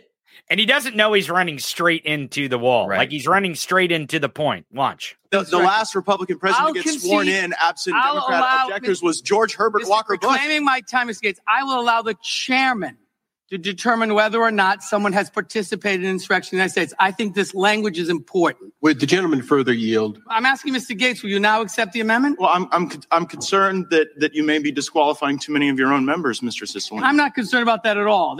He's like, okay, if they try to overthrow the government and they're insurrectionists, then they can't do it.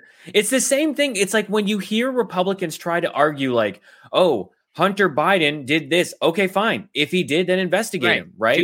Do it. There should not be this double standard for, oh, well, he's a Democrat. He shouldn't be. Look, if he did something wrong, regardless of what party affiliation he has or they have or whatever, do it. Investigate them.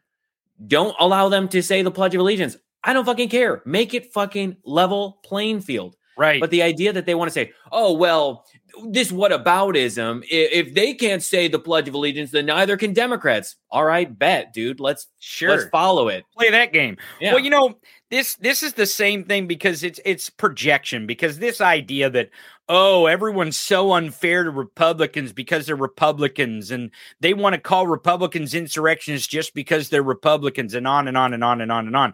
And they want to put political prisoners in federal prison because they have a certain opinion and blah, blah, blah. Right. Listen, these motherfuckers planned, organized to have a violent insurrection with the Proud Boys and the Oath Keepers, Rudy Giuliani calling members of the Senate and the House to stall to make sure that fake electors could be delivered to Mike Pence.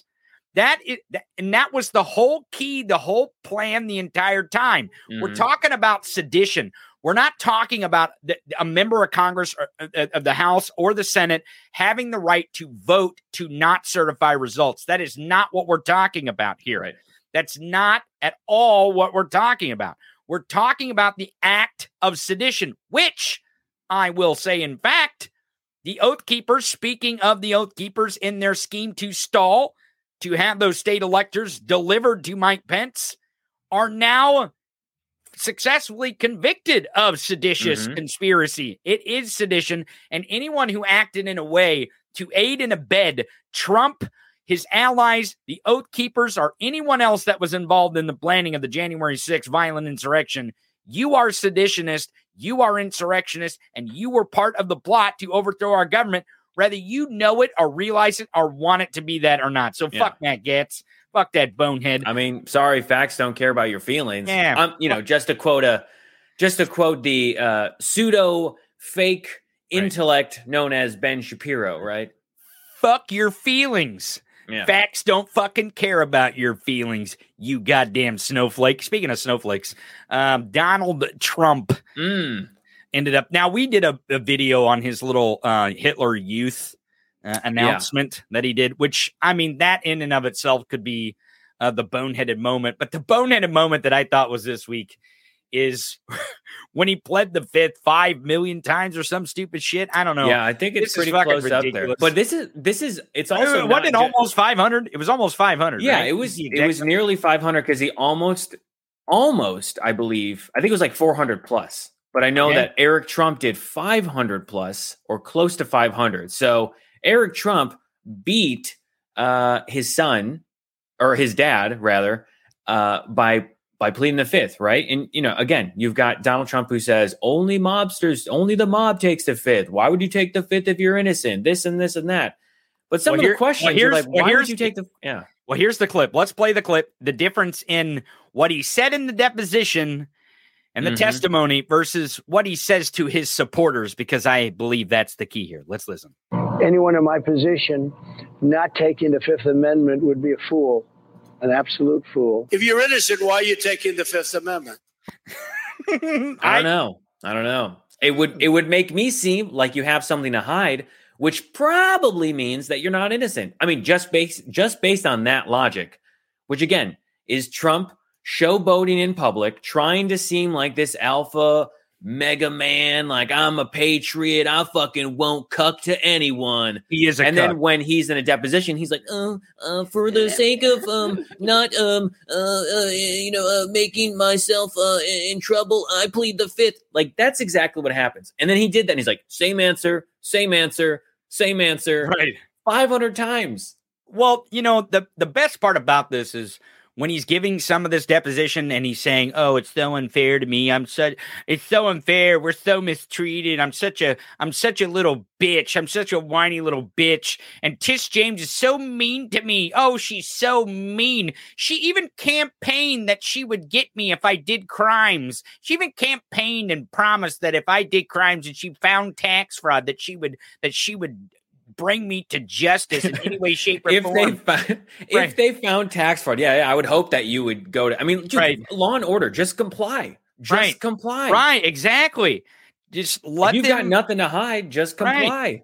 Right. But the fact that Tish James is sitting across the table from him and he has his head down the whole time and he barely will look up at her. Barely will look up at her because he's so fucking terrified of her because she's sitting there. Oh yeah, and she's laser eyed. She's just laser eyed. She's just hanging. Motherfucker. Off camera, she's like, having a drink, eating some chips. She's like, this is even more delicious now. Oh, but that she's in the back. She's behind, obviously, and she's just watching. She is living in. This moment. Know it because he looks up. He looks up when he brings her up. I think this is a clip of that. Let's watch this. Anyone in my position not taking the Fifth Amendment would be a fool. There he looks An up. Absolute fool. One statement or answer that is ever so slightly off, just ever so slightly, by accident, by mistake, such as it was a sunny and beautiful day when actually it was slightly overcast, would be met by law enforcement under the advice of my counsel, and for all of the above reasons, I respectfully decline to answer the questions under the rights and privileges afforded to every citizen under the United States Constitution. Okay, so there's a little clip of him getting cucked. Yeah, and not only did he plead the fifth, right, and have to look down as he said it, right, but he came prepared with a written statement. In case, because I'm sure his lawyers were like, hey, listen, Donnie, baby, we need you to plead the fifth or else you're going to incriminate yourself for some other crime that they're going to ask you about. And just to make sure that you say exactly what you need to say, because we know that you like to rant, we've seen your videos, we need you to stick to the script. We're going to write this pre-written statement on this piece of paper for you. All you got to do is read it, make your statement. If you forget they have to say same answer, it's written on the piece of paper for you. Same answer. I plead the fifth. I don't want to incriminate myself. Under advice of counsel, I plead the fifth. We're going to have these answers ready to go for you, and you can read them just in case, but we know you will forget what to say. So, for your own good, take this piece of paper and just put it in front of you. And whenever you feel nervous and whenever you feel uncertain, just look down and follow the steps. Well, he kind of goes off script. And here's part of that where he's going off script. She promised to, quote, shine a bright light into every dark corner of Trump's real estate holdings. Shortly thereafter, she vowed to, quote, use every area of the law to investigate President Trump and his business transactions, and that of his family as well. She knows nothing about us. This is when she knew absolutely nothing about us. It was very unfair. This whole thing is very unfair. There he is off script. I'm the victim. I committed these crimes at my company, and I said I didn't know, but I really did know. And then I had Weisselberg take the fall, who's now I don't know if you saw this. Weisselberg is now being potentially going to be charged with another crime. Oh, no shit. Well, I actually surmised the morning that this deposition tape dropped and that there was the news that the Manhattan DA had opened up another grand jury into Donald Trump personally, possibly for the crimes of the actual Stormy Daniels case. My question was, is Alan Weisselberg being squeezed because Rikers is a motherfucker? Listen, being locked up is a bitch. Yeah. I don't know if anybody's been. And he only has to be his sentence is only 5 months. Yeah, but 5 months in Rikers. Oh yeah, fucking 500 is he years. Like, what is he? 70? He's like 75 or something like that. Listen, being locked up is a motherfucker. Yeah. Being incarcerated is a bitch. Trust me. But when you're talking about fucking Rikers, holy shit, you're talking about a whole nother fucking ball game. You're talking about a whole nother type of sentencing and incarceration at Rikers. The situation there is not good. Like it is so horrible that they should actually probably shut that facility down if it's not totally reformed from top to bottom. But that is for another time and another debate. But my guess is when Alan Weisselberg actually got there to do his 5 months, he soon realized, holy fuck. Yeah, I really stepped in a big pile of shit on that one. Right. Maybe I should do something to get my 5 months reduced here or something. Right. Or try at least to reconcile this situation, especially if they were going to bring other charges against him. So what are these other charges real quick before we move on? So, I mean, just to keep it simple, basically they're looking at additional fraud charges against him insurance fraud to pressure him to cooperate with their investigation against Trump. So who knows? Maybe he cooperates and he gets less of a lessened sentence from the 5 months down to something less. Or maybe they say, you know what, we'll just wipe the whole thing and you can do kind of house arrest. But again, it all depends on how much or what information Weisselberg is willing to give and cooperate with. Because being in Rikers for 5 months at the age of the age of 75 is not easy on anyone, especially if there's someone in there who, I don't know, wants to settle a score, let's say. Right. And you want to live out the rest of your life. Or make a name for themselves. Exactly, right? And if you're in that position, then you might want to negotiate to say, hey, guys, look, I know I said I didn't know anything before, but I do have some information now, and it is with time, especially at Rikers, you'd be surprised how much time. We're like, okay, yeah, I'm good to talk now.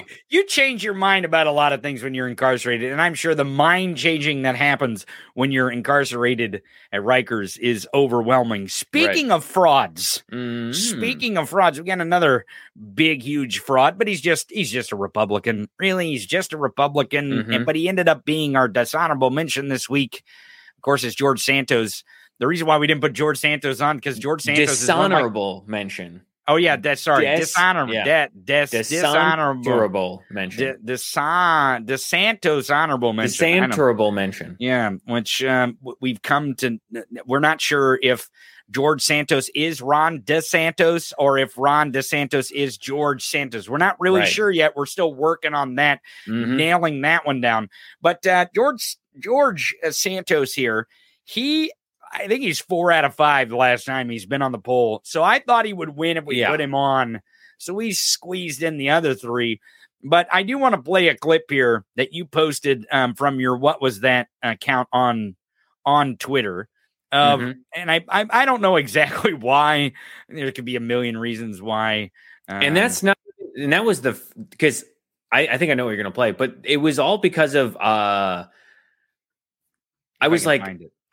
I've been watching, as we all have. I've been watching this George Santos situation play out, and you're like, man, who is this situation play out? And you're like, who is this guy? Where is he from? Every single day or every other day, there's some new little bit of news that somebody uncovers, right?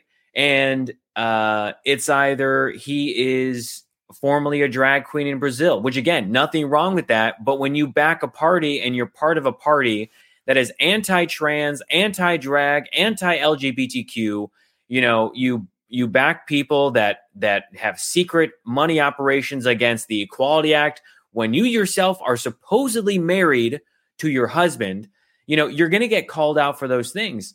And I think are you playing the interview? Well, I'm trying to find the one clip where he says, he basically says, I'm not, which one is it where he didn't lie. He didn't misrepresent anything. But it's the interview on OAN. It's that clip. Yeah. Let me tell him. There's 3 of them here, but I don't see the one. Oh, I think it's the first one where he's talking about it's not a lie. Like categorically. Right. Is this it? Is this the let's play this one. You were actually the first one to post this. And then a few days later, other people jumped onto this. But here's an interview with the Scamchurian candidate, George Santos himself on OAN, a real news network. And I know that a lot of people want to create this narrative that I faked my way to Congress, which is absolutely categorically false. Okay, Anna, do I need to play any more than that? I mean, this is hilarious. Yeah, you should. Okay, let's keep going. I've worked hard. I've built ground up a career through experience and through knowledge and through self education. And, I think it's amazing that he forgot fraud. He forgot fraud in there. He built himself up with fraud. But who's counting? It's on OAN. What are you going to do? Have to sit here and be spoken down to on a regular basis yet again by the media. Oh my God. The idea he's the victim. He lied to people. He fucking defrauded his constituents. And he is you to point it out is just egregious. Oh my God. He is on pussy. OAN. Okay. Right. Of all places, right? OAN. The worst of the worst. The worst. The fucking worst. But he's on OAN. And I'll give Caitlin Sinclair, I think is her name, credit. Like, she asked him some questions, right? And she did her research on some of the stuff, especially when it comes to like how his constituents feel about George Santos and the lies that he's told, and whether or not he's given them an apology. And even so, he was like, oh, yeah, I gave them an apology. And she's like, well, not according to the constituents. He goes, well, I don't know what more you want me to do. I don't know. Here, actually play that clip. Which, the second one or the third one? I've learned my lesson. Is that the... No, it's... Here, we'll play this one here. And I've learned my lesson. And I can guarantee you that from now on, anything and everything is always going to be above board. It wasn't before. Yeah, because he's literally saying which he then says. He goes, "Oh, it was above." Let's largely always been above board. I'm just going to largely. I would love to know his definition of largely. It was largely above board before. Huge. It was huge. He has largely. Trump has largely hands, right? He has largely hands. Got largely hands. So that's probably exactly what George Santos is talking about. But yeah, in this interview, is it the other clip that you were? I think it's a different clip in there.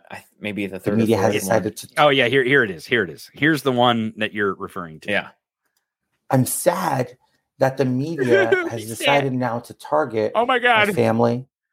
The media has decided to target and harass my friends. Anybody around me. They're not your friends. I signed up for this job, Caitlin. Oh, no. I signed up for this. No. So why are you bitching? If you signed up for this, why the fuck are you bitching? The idea that he's like, this was about me. This was my campaign. Right. No, actually, it wasn't just about you. It's about the district that you represent, but also when you enter. Defrauded. Yeah. And when you enter the spotlight of a campaign and say, I am going to run for office, then people are going to look into your life. And that includes everyone that you've ever dealt with, where you've gone to school, what sports you might have played or not played, and your family, because they want to know, is there a reason that we shouldn't trust this guy? Your mom died once, twice, 3 times. Who knows, right? Right. And yeah, the fact that he's saying everyone's bringing his family into it, the only reason why anyone talks about his family at all in this story is because he lied about not only his mother and her death and the possibility that she died during 9/11, but he's talked about how he's Jewish because he has lineage back to the Holocaust, which we don't know if that's true or not. Oh, it's not, because his grandparents were Catholic and they were from Brazil. Right. So, and he goes on and on and on about these lies about his fucking family that he's told out in the open. It ain't like he told these lies 20 years ago to a friend and the friend's coming out and be like, well, he lied to me about. Right. No, you said this shit in front of cameras and microphones. You stole a fucking scarf when you went to the January 6th celebration where you wanted to overthrow the Constitution to install Donald Trump as dictator and king. Even when you went to perpetuate that lie, you stole a fucking scarf from your friend that you call it, your roommate. Get the fuck out of here with this media's dragging your friends. Because at the end of the day, if he did actually come forward in the sense of like, oh, I made mistakes, fine, whatever. But even if before that, he actually told the truth, none of this would have been about him or his family. And if anything, it was about his family, it would have been like, oh, George Santos, a gay Republican, non-white person, representing the blue state of New York, right? Which we don't even really know if any of that is hardly right, true. Exactly. Like, they're like, oh, well, is he married? He says he's got a husband, but when you look back through the timeline, it doesn't really add up. He references this guy, but we don't actually know if that's him. We know that he was married to a woman from 2013 to 2019. I don't give a shit. I don't give a shit if what your sexual preference is, who you're married to. I don't give a shit. But when you're entering public life, especially when you're asking voters to give their ballot to you so you can go represent them in the United States House of Representatives, and you're lying to them, and really the lie that I think really has pissed these constituents off more than anything else, like they would get over anything because he's a Republican. He is a Republican. They are used to being lied to by these fucking scumbags. The one thing that I think the reason why New York's third will never, ever consider George Santos as a viable candidate of any political party in New York's third ever again. And they're so pissed off at him, and they would recall him if they could. Oh, yeah. Is because of his lie about 9/11. That is the one thing that put them over the top, because it's so personal. It is still such a raw wound. I think not only 9/11, but also that, I think, if I remember correctly, I mean, also New York, but that district specifically, I think, has a large population of Jewish Americans. Right. And the fact that he said Jewish, and then the thing where he had the dog charity and he used a Jewish name. Yeah. All things that are like, it's the gross. Jews will give me more money is basically the sentiment that he had, which is the anti-Semitic. And the whole idea that he's like, oh, Jewish people and money. It's like, okay, immediately right there, we already have anti-Semitism, because you're assuming that those people have the money and they control the money, and there's they only give it to other Jewish people. Like it's fucking just ridiculous. But that's why he's the dishonorable mention of the week, because he is a fucking bonehead. But he's just an every average day Republican. He just tells a little bit different lies than what they want to tell. They want to lie to you about M&Ms and gas stoves and inflation and gas prices. He wants to lie about 9/11 and if he was a drag queen or not, which I don't know why he's ashamed of that. I have no idea. But our next person on Bonehead of the Week has a lot to be ashamed of, and he's running away from that shame, I think, is the story that we're going to get to here. I don't know. I haven't done a lot of research on this story yet. I know this guy is a complete fucking scumbag, but he made his way this morning, last minute, as Alpha Cuck on Bonehead of the Week. It is the murderer. That's right, Kyle. I called you a fucking murderer. Kyle Rittenhouse, the white supremacist murderer. Sue me, bitch. Is there, I feel like, I'm saying these things so maybe he'll try to. I think it would be great to elevate my status that I was sued by Kyle Rittenhouse. I really do. Kyle, you are a white supremacist. You are a white nationalist. You are a racist piece of shit, and you are a fucking murderer. Come sue me for it. Yeah. And I'll keep saying it over and over and over again. And you know what? If you sue, then fuck it. Let's bring out the discovery, baby. That's right. You know what's funny about that is I think that's why he ended up on Bonehead, because he's being sued. Is that right? That is correct. He is being sued. So why is, if he's just being sued, why is he on the Bonehead? What happened? Right. So just for the context of why he's being sued. So a federal judge in Wisconsin ruled on Wednesday that a wrongful death lawsuit that was filed by the father of one of the men who was shot and killed by Kyle Rittenhouse, murdered, let's call it as murdered by Kyle Rittenhouse during the 2020 protest in Wisconsin. That again, Kyle Rittenhouse never had to be at. And not only that, but he never had to be at and have an AR-15 that he had a friend purchase because he was not old enough and he could not actually own a gun, but he stored it in Wisconsin. And then his mother drove him 30 minutes over across the border into another state to go attend this riot with an ulterior motive, right? So the reason that he's getting sued is for the death of Anthony Huber, right? The murdering of Anthony Huber, which is one of the two men that Kyle Rittenhouse murdered. Now, this is a little different than his criminal trial where the judge made it to where it was very easy for Kyle Rittenhouse to get off on murder charges. This is a civil case. This is a civil case. So this is a lawsuit that was filed in 2021, okay? Now, what happened was in that time frame, right? Attorneys and investigators spent more than 100 hours and across 7 different states where they finally tracked his mother's home or where she was staying in Florida. And they said, Kyle isn't home, right? He's not home. You can't give us this shit, right? But turns out that they can, because it was clear to the judge that Kyle Rittenhouse was cowardly running away from getting served this lawsuit, right? Getting served the papers, like, you've been served, right? Here is this case. Did he think it would just go away if he wasn't served? I think maybe Kyle Rittenhouse thought, you know what? If I act like Rudy Giuliani or Donald Trump or any other Republican and I run away from the problem, maybe it'll go away. But here's the thing. Eventually, it's going to catch up with you, right? You're going to get served. And in this way, it was by proxy of his sister at his mother's home or wherever she was staying in Florida. You know what? This is good enough. This is close enough to a person to Kyle Rittenhouse, because this guy has been jumping from state to state to state. And they spent But he did get officially served for this. But he was officially served. And not only, but a federal judge in Wisconsin said, yeah, we can proceed with this civil lawsuit against Kyle Rittenhouse for this wrongful death. So I think around and find out is what's happening here. I think this is significant. And the reason why is this. Not just that Kyle Rittenhouse murdered these people, because, he should be serving criminal penalties for that, I believe. Now, the way the trial happened and the judge, framed up the trial, it didn't happen that way. We didn't receive justice in the Kyle Rittenhouse case, I don't believe. But here's the thing.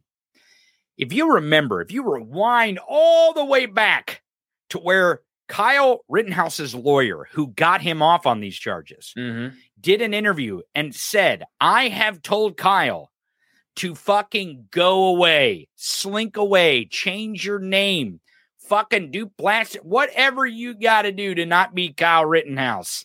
Go do that. Do not participate in a media campaign. Do not try to make money off your name. Do not try to advance your fucking platform because you got off on these murder charges. Go away, live your life, and live it free of this criminal charges. That attorney said that shit out loud in several interviews. That was his advice to Kyle Rittenhouse. But he also said he doesn't think Kyle is listening to him. And the reason why this civil case, it makes so much sense to me, is because Kyle Rittenhouse, you got to have money to be jumping from state to state to state to state to be avoiding. I mean, a broke motherfucker who has to stay in one spot and eat peanut butter and jelly sandwiches and fucking ramen noodles can't fucking skip town and skip being served. He's making money. He did the video game. He's been on several places. He's going to go to several different universities. He's been paid to be a speaker. He was on Tucker Carlson's show. I mean, on and on and on. He was going to sue the media. He was going to get all this money for suing Joe Biden. And I thought he was supposed to be holding the media accouble. Right. He goes, it's time to hold the media accountable. But because he played into that grift and he's grifting, he's making money somewhere, which only gives he's got a give, send, go that's going on. I don't know if you know that. And he's like, please help me. I'm being persecuted for murdering people. I need legal fees that I'm going to use for my living purposes. Listen, folks, the reason why a federal judge is more likely to let a civil lawsuit go forward for monetary value is because Kyle Rittenhouse is profiting off the murder, just like Alex Jones was profiting off the fucking lies that he told about children being slaughtered at Newtown. Look, that is why Kyle Rittenhouse is a fucking idiot. That lawyer who got him off on the fucking criminal murder charges, if he would have just listened to that murderer and went away, we wouldn't know who Kyle Rittenhouse really is, where he's at, what he's doing, and he probably would not be able to be sued because he wouldn't have anything to get sued for. There's nothing there. There's no gain that he would make off of a wrongful death.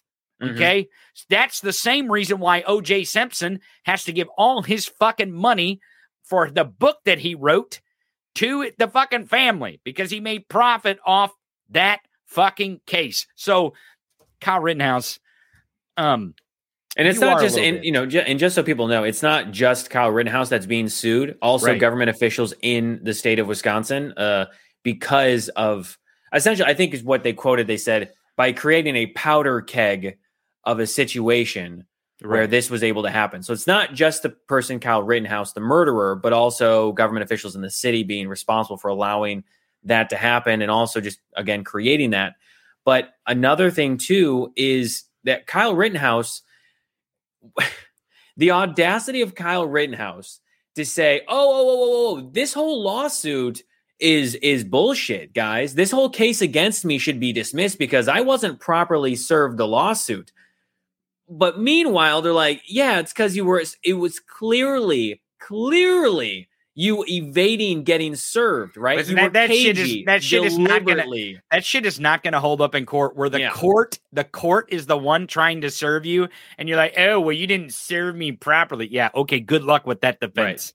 There, Kyle. Yeah. Good fucking luck. And speaking of non-good luck and not having luck at all, let's go back to our contestants here.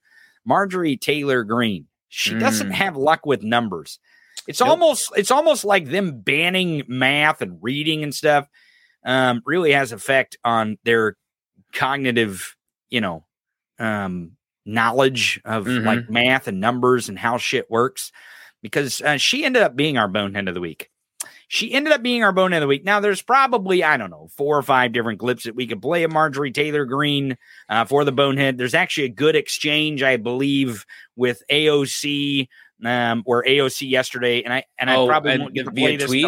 Yeah. Maybe I'll do this too on my Patreon. I'll play that video, and maybe I'll do like a video response on there because we don't have time to get to every single fucking piece of content. And it's a great piece of content. I mean, for the same reason that we're like, oh God, it's literally till Thursday that we pick some of these contestants. There is so much going on that is we can't why even cover it all. That is why we need 3 hours, but we have to have more monetary support before we could get to 3 hours, because we probably could just do 8 hours a day if we wanted. We've done it before. For just court cases. Right. But I'm sure if we really did want to, we could go 8 hours. It just becomes a financial. Right. Well, you got to eat, you got to piss. Also, family, significant others might be like, hey, you want to ever spend time with me? They might get a little pissed off. But here's the clip of Marjorie Taylor Greene. Now I'm going to play the end of the clip that we didn't play the other day. But this first part of the clip is really fucking boneheaded. So let me set this up for you. This is a committee meeting where Marjorie Taylor Greene is going to be questioning a government official about education funding, and she doesn't know the name of the bill that is the COVID relief package. She calls it COVID cash because she's in her bubble, and she doesn't realize that this person has no fucking clue what she's talking about. She brings up CRT. He has no fucking clue what she's talking about. She brings up wokeism in a way, and it just watch. It's fucking confusing, but this is why she's a bonehead. Dodaro, can you tell me how much COVID cash went to CRT? Okay, so that's her question. Right. Literally, this is like shit that they would talk about on Steve Bannon's show. Now, to be fair, we've got our own language on this show, and someone who is not knowledgeable on politics would come watch our show. Some of what I say and what we talk about would seem like foreign fucking language. right? It really would. But we're not in a committee hearing. I'm not responsible for representing my constituents and asking serious questions to a witness in Congress in a committee hearing here. She is. And her question is, hey, that COVID cash, did any of that COVID cash go to CRT? And watch his response. He's like, what the fuck? Watch this. CRT. Critical race theory in education. It's a racist curriculum used to teach children that somehow their white skin is not equal to black skin and other things. Okay, so she doesn't know what CRT is, nor can she explain her alternative definition to CRT. Right. Like, but she I doesn't think know the actual definition, and then she doesn't even know what she means when she says it. Yeah. And I just want to put this out here. If I was ever called before a committee, okay, a congressional meeting like this for something I said, or that might not be a bad idea. We should get you in a I should. congressional hearing. I don't know what for. Should be good. But if there is ever a moment in time in which I am called into a congressional meeting before a committee like this, especially ones with idiots, and they ask me questions, right? You mean idiots asking the questions? Yeah. Idiots asking the questions.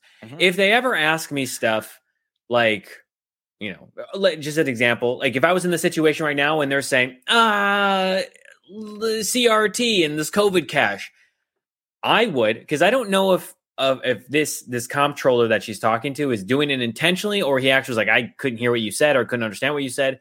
Well, he does that later on, but it's a little different. Right, where he's like, I think you said this. What I would say is, I'm sorry, I don't know. Can you explain that? Because what it allows you to do is take control. Because what she's trying to do right now is saying CRT is she's trying for that Fox, but she's trying for that Fox News moment. She really wants that gotcha moment with those catchphrases. Right. But catchphrases and like, ooh, that's a good, like, that was a good zinger or whatever it might be, doesn't work when the person on the other end either doesn't know what you're talking about or plays dumb and says, wait, what are you talking about? And then you have to explain it, right? Because the assumption is when she says, oh, CRT and COVID cash, it makes her sound like, oh, yeah, I know what I'm talking about. But when you question it, be like, I'm sorry, can you explain that? Like, I didn't hear what you said, or can you talk a little bit more about that? It allows her to reveal that she actually is this fucking idiot that doesn't know anything. And the only talking point she has is regurgitating the phrases, the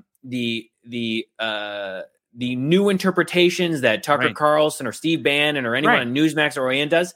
And then she has to explain it, and she gets caught in a lie or in a little bit of like moment, like she was a kid in class, and the teacher says, "Hey, so Marge, can you get up and give us a presentation on last week's lesson plan or last shit night's about chapter?" It. That knows shit about it. Never read it. The CRT Gazpacho police came and they told here's the other thing that's happening. Here's the other thing that's happening that you can't see in this clip. She's been a congressperson for 2 fucking years. She was reelected to Congress because she did such a great job, right? Yeah. The problem is that Marjorie Taylor Greene did not have committee assignments. Now, for a reason. Right. But we can debate that, and that's a whole nother story. She didn't have committee assignments for a very good reason. Here's the thing. Because she didn't have any committee assignments, she didn't have any serious staffers.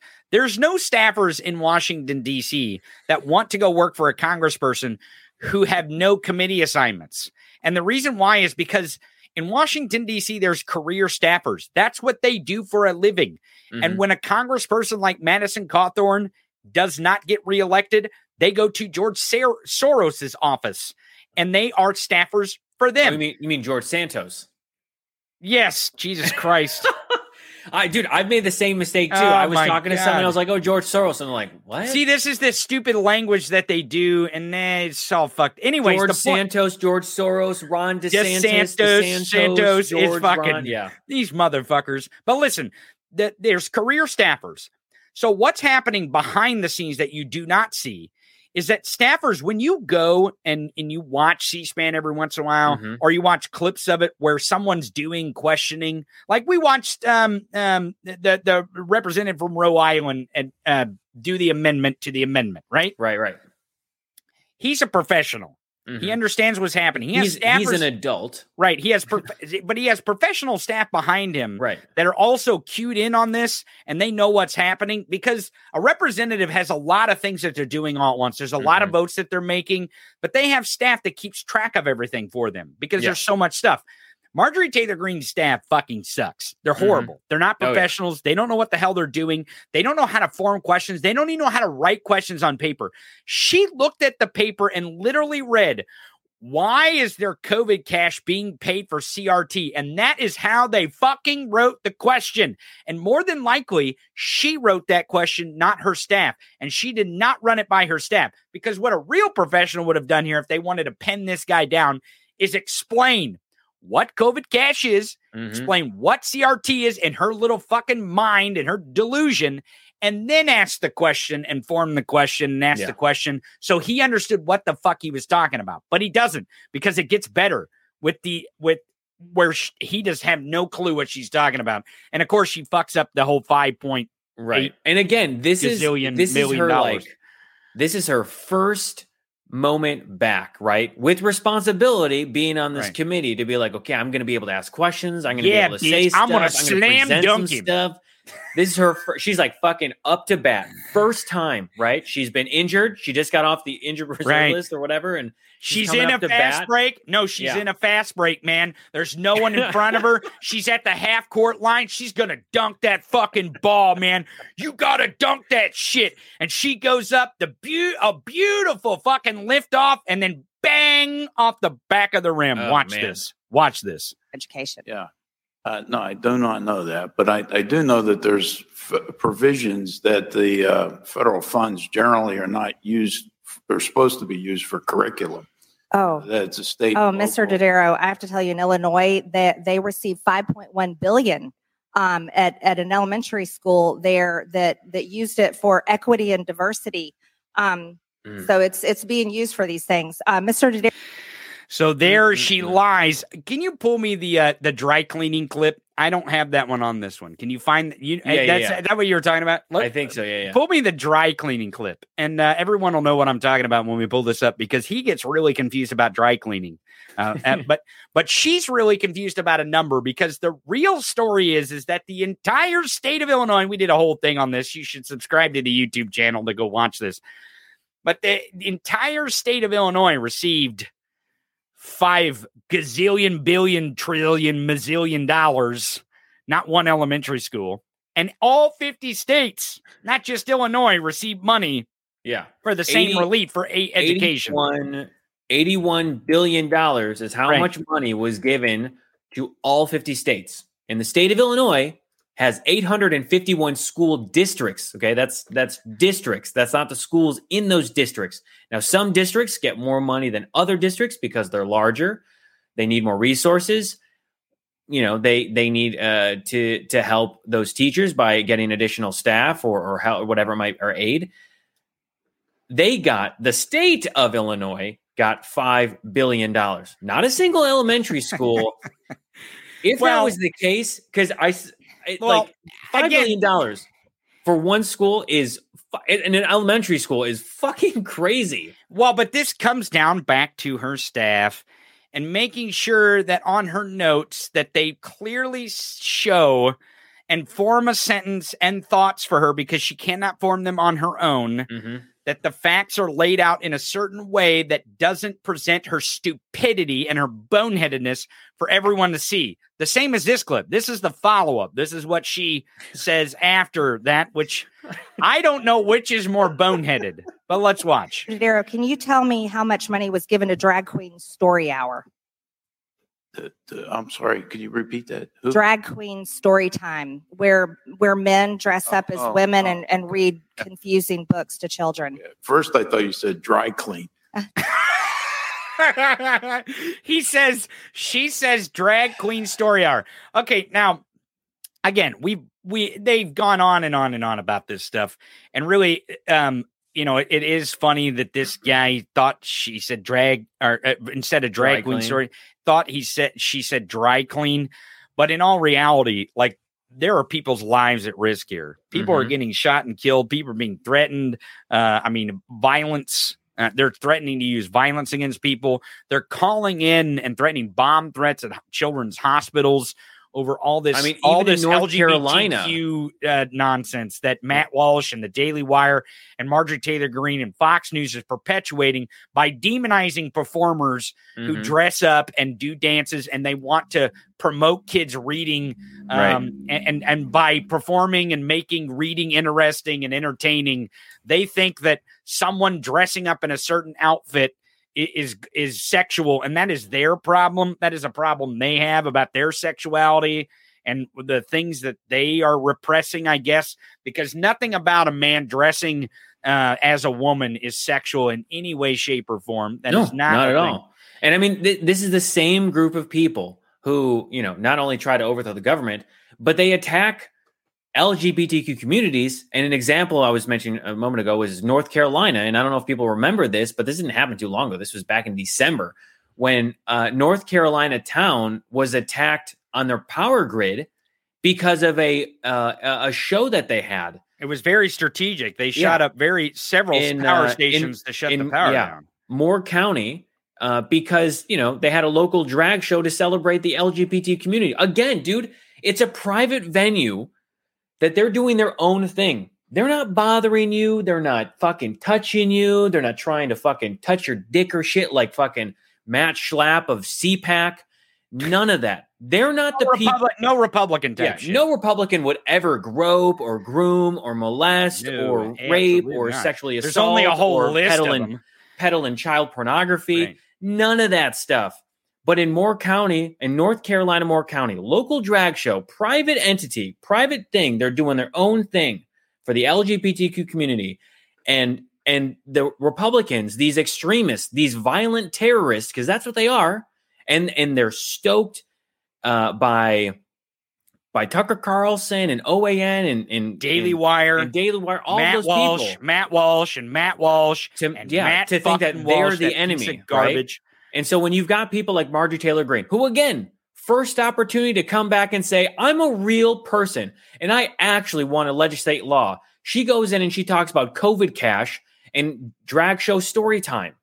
Like, these are the people that we unfortunately for the next 2 years or however long, depending on when they were elected, have to deal with because they're representing the American people and their constituents when that's not actually what they're there to do.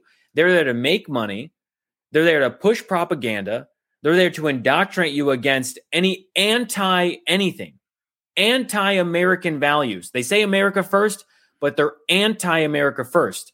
They don't like equality. They don't like equity. They don't like anyone who isn't white. They don't like the ability for anyone to have opportunity to make it in the American dream, quote unquote American dream. They only like it if they themselves and people who look like them are able to prosper under this America First banner, right? But we know that's not the case, and they will go in and invade your privacy. They will look at under your your skirt and in your pants. They will tell you what bathroom you can go to. They'll try to give physical exams to children who just want to play a sport. They go to the lengths, Gabe Sanchez, of banning entire libraries and schools because they're terrified of one book. They want to ban a movie from the 1990s, Miss Doubtfire, because liberals are like, okay, so you're against men in drag, but you're gonna be okay with Mrs. This is not new. Men dressing up as women or in women's clothes is not new. Yeah. It's not new. It's not sexual. It's only you who are making it sexual, you scumbags. But here's the follow up here, and what made Marjorie Taylor Greene the bonehead of the week. Watch. So I'm sorry. No, I don't know the answer to either one of those two. We need to look into this, and I urge you to do that. Bradbury Sullivan LGBT Community Center in Pennsylvania received $16,000 for drag queen story time from COVID cash. I think this is an issue that needs to be looked into. A lot of this money went to things that should have never gone to. And like your business? So much, and I yield back the remainder of my time. And the reason why is because I lost all thought, all direction for my stupid fucking questioning here, because really, in all honesty, it has no substance whatsoever for my constituents or the American people, or really in this committee that shouldn't exist in the first place. Right. She's like, I totally lost my train of thought on what Breitbart and News and War Room segment I was supposed to be regurgitating from Steve Bannon. Right. Right. That is. I forgot to write it down. Yeah, I didn't write it down, and I didn't have the definition. Such a fucking bonehead. I'm such a fucking bonehead. I can't come up with the thought that might give me the reason why I even ran for Congress in the first place. Marjorie Taylor Greene. You have been on Bonehead of the Week several times. It's been a while. I'm glad you're back here on the Bonehead of the Week. Everybody, let's give her her due.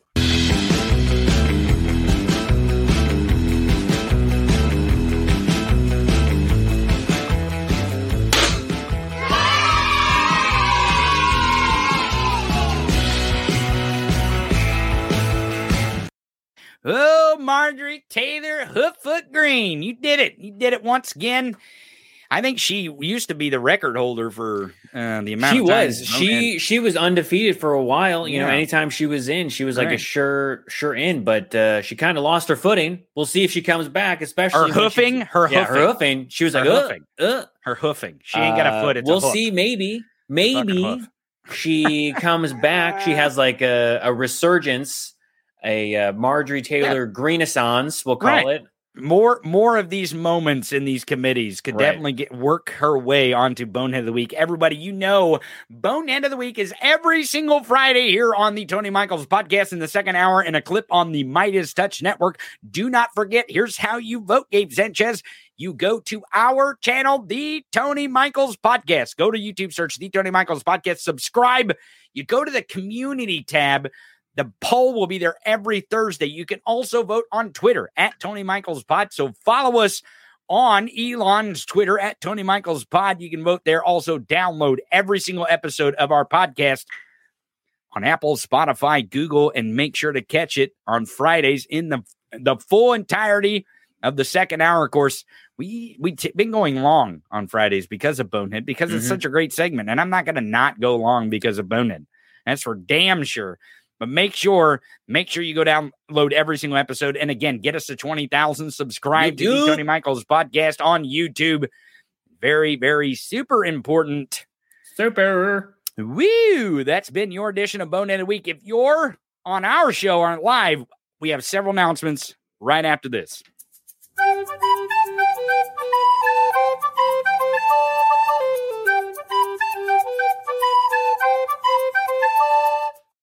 Oh, Bonehead of the Week. Bonehead of the Week. So we got a couple announcements to make. Number one, I want to thank Jeremy London for sticking with us. Yeah. Any other guests would be like, fuck this, I'm done. He was committed. And I'm glad, because he had a good story to tell. Great story. I'm glad he came. I'm glad he told the story. I'm glad he told us about Mallrats too. I'm excited about the possibility of having more Kevin Smith sequels. That's exciting. So thank you, Jeremy, once again. And my friend, we'll have you back again, whether your internet's good or not. It worked. The audience loved it. The audience heard you, even though I had the whole. We got to find a way to allow to pipe it in, to call in so that they can hear, both of us and we as a backup is what. Yeah, because he couldn't hear Gabe. Because I have my headphones on. That's why I have my headphones on. I think I know how. Okay. Well, we'll figure that out. We'll figure out a plan B. We'll figure out a plan B, because we had several guests this week. We had Texas Paul, we had Hi-Fi from the Radicalized Pod, and then we had Jeremy London. From Mallrats. And he told us a great story about how he's trying to get his dad back from the Trump abyss. Right. But he's doing it. Other announcement I want to make. Again, I want to give a shout out and thanks to Brandon, Britt, Brooke, Jan Z, Chris E, Margie, Robin, and MJ as the shout outs for Patreon. Thanks to all your support over on Patreon. A few people are requesting some different tiers. So I'm working on some different ideas of what I can do for some different tiers, because people wanted some different tiers. other than 5, 10, and 20. And you can go to the Patreon, you can support at 5, 10, 20. I think you mean no one's going to pay for the $50,000 one? You know, I'm waiting. Did you see that? Did you see that? Come on, yeah. That's good. I would. Here's what I would do. Because I had this question. Someone said, what would you do if someone actually paid you the $50,000 and you wouldn't do your show? I'm like, no, our show would still be on. I just wouldn't be talking. Yeah. I would like, maybe I'd give Gabe or someone else a part of the money to come on and just talk.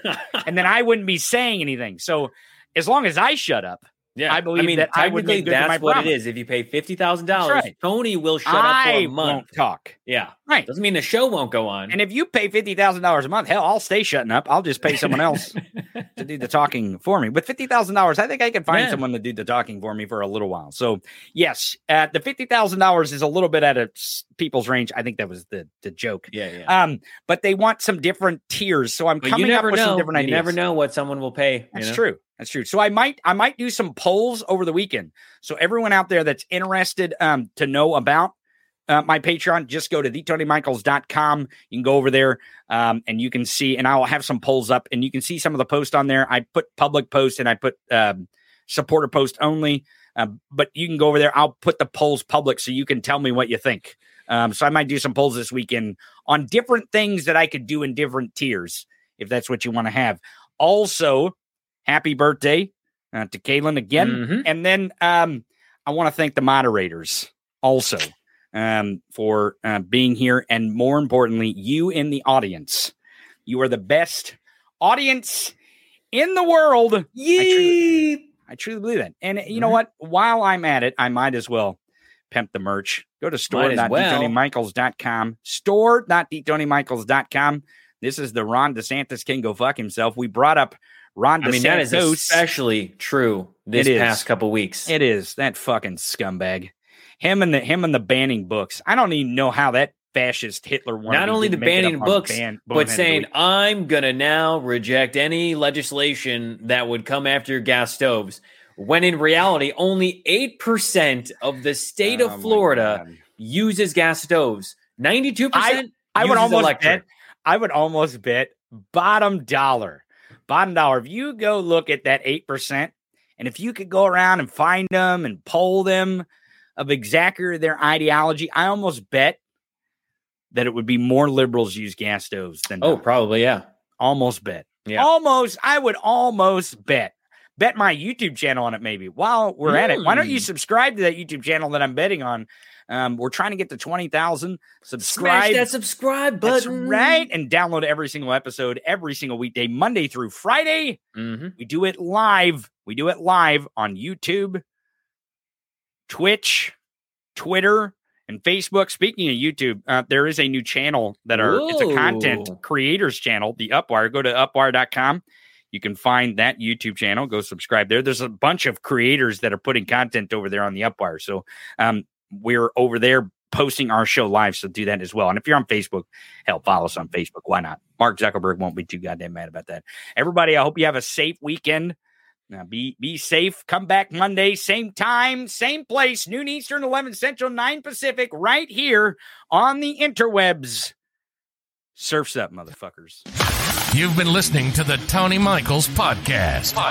In your face commentary of current events and political news. No rules, no boundaries. I think we've made that perfectly clear. We hope you enjoyed the show, and we'll be back soon. In the meantime, follow Tony on social media at The Tony Michaels. And until next time, raise a fist and repeat after me. Fuck 'em. Fuck 'em.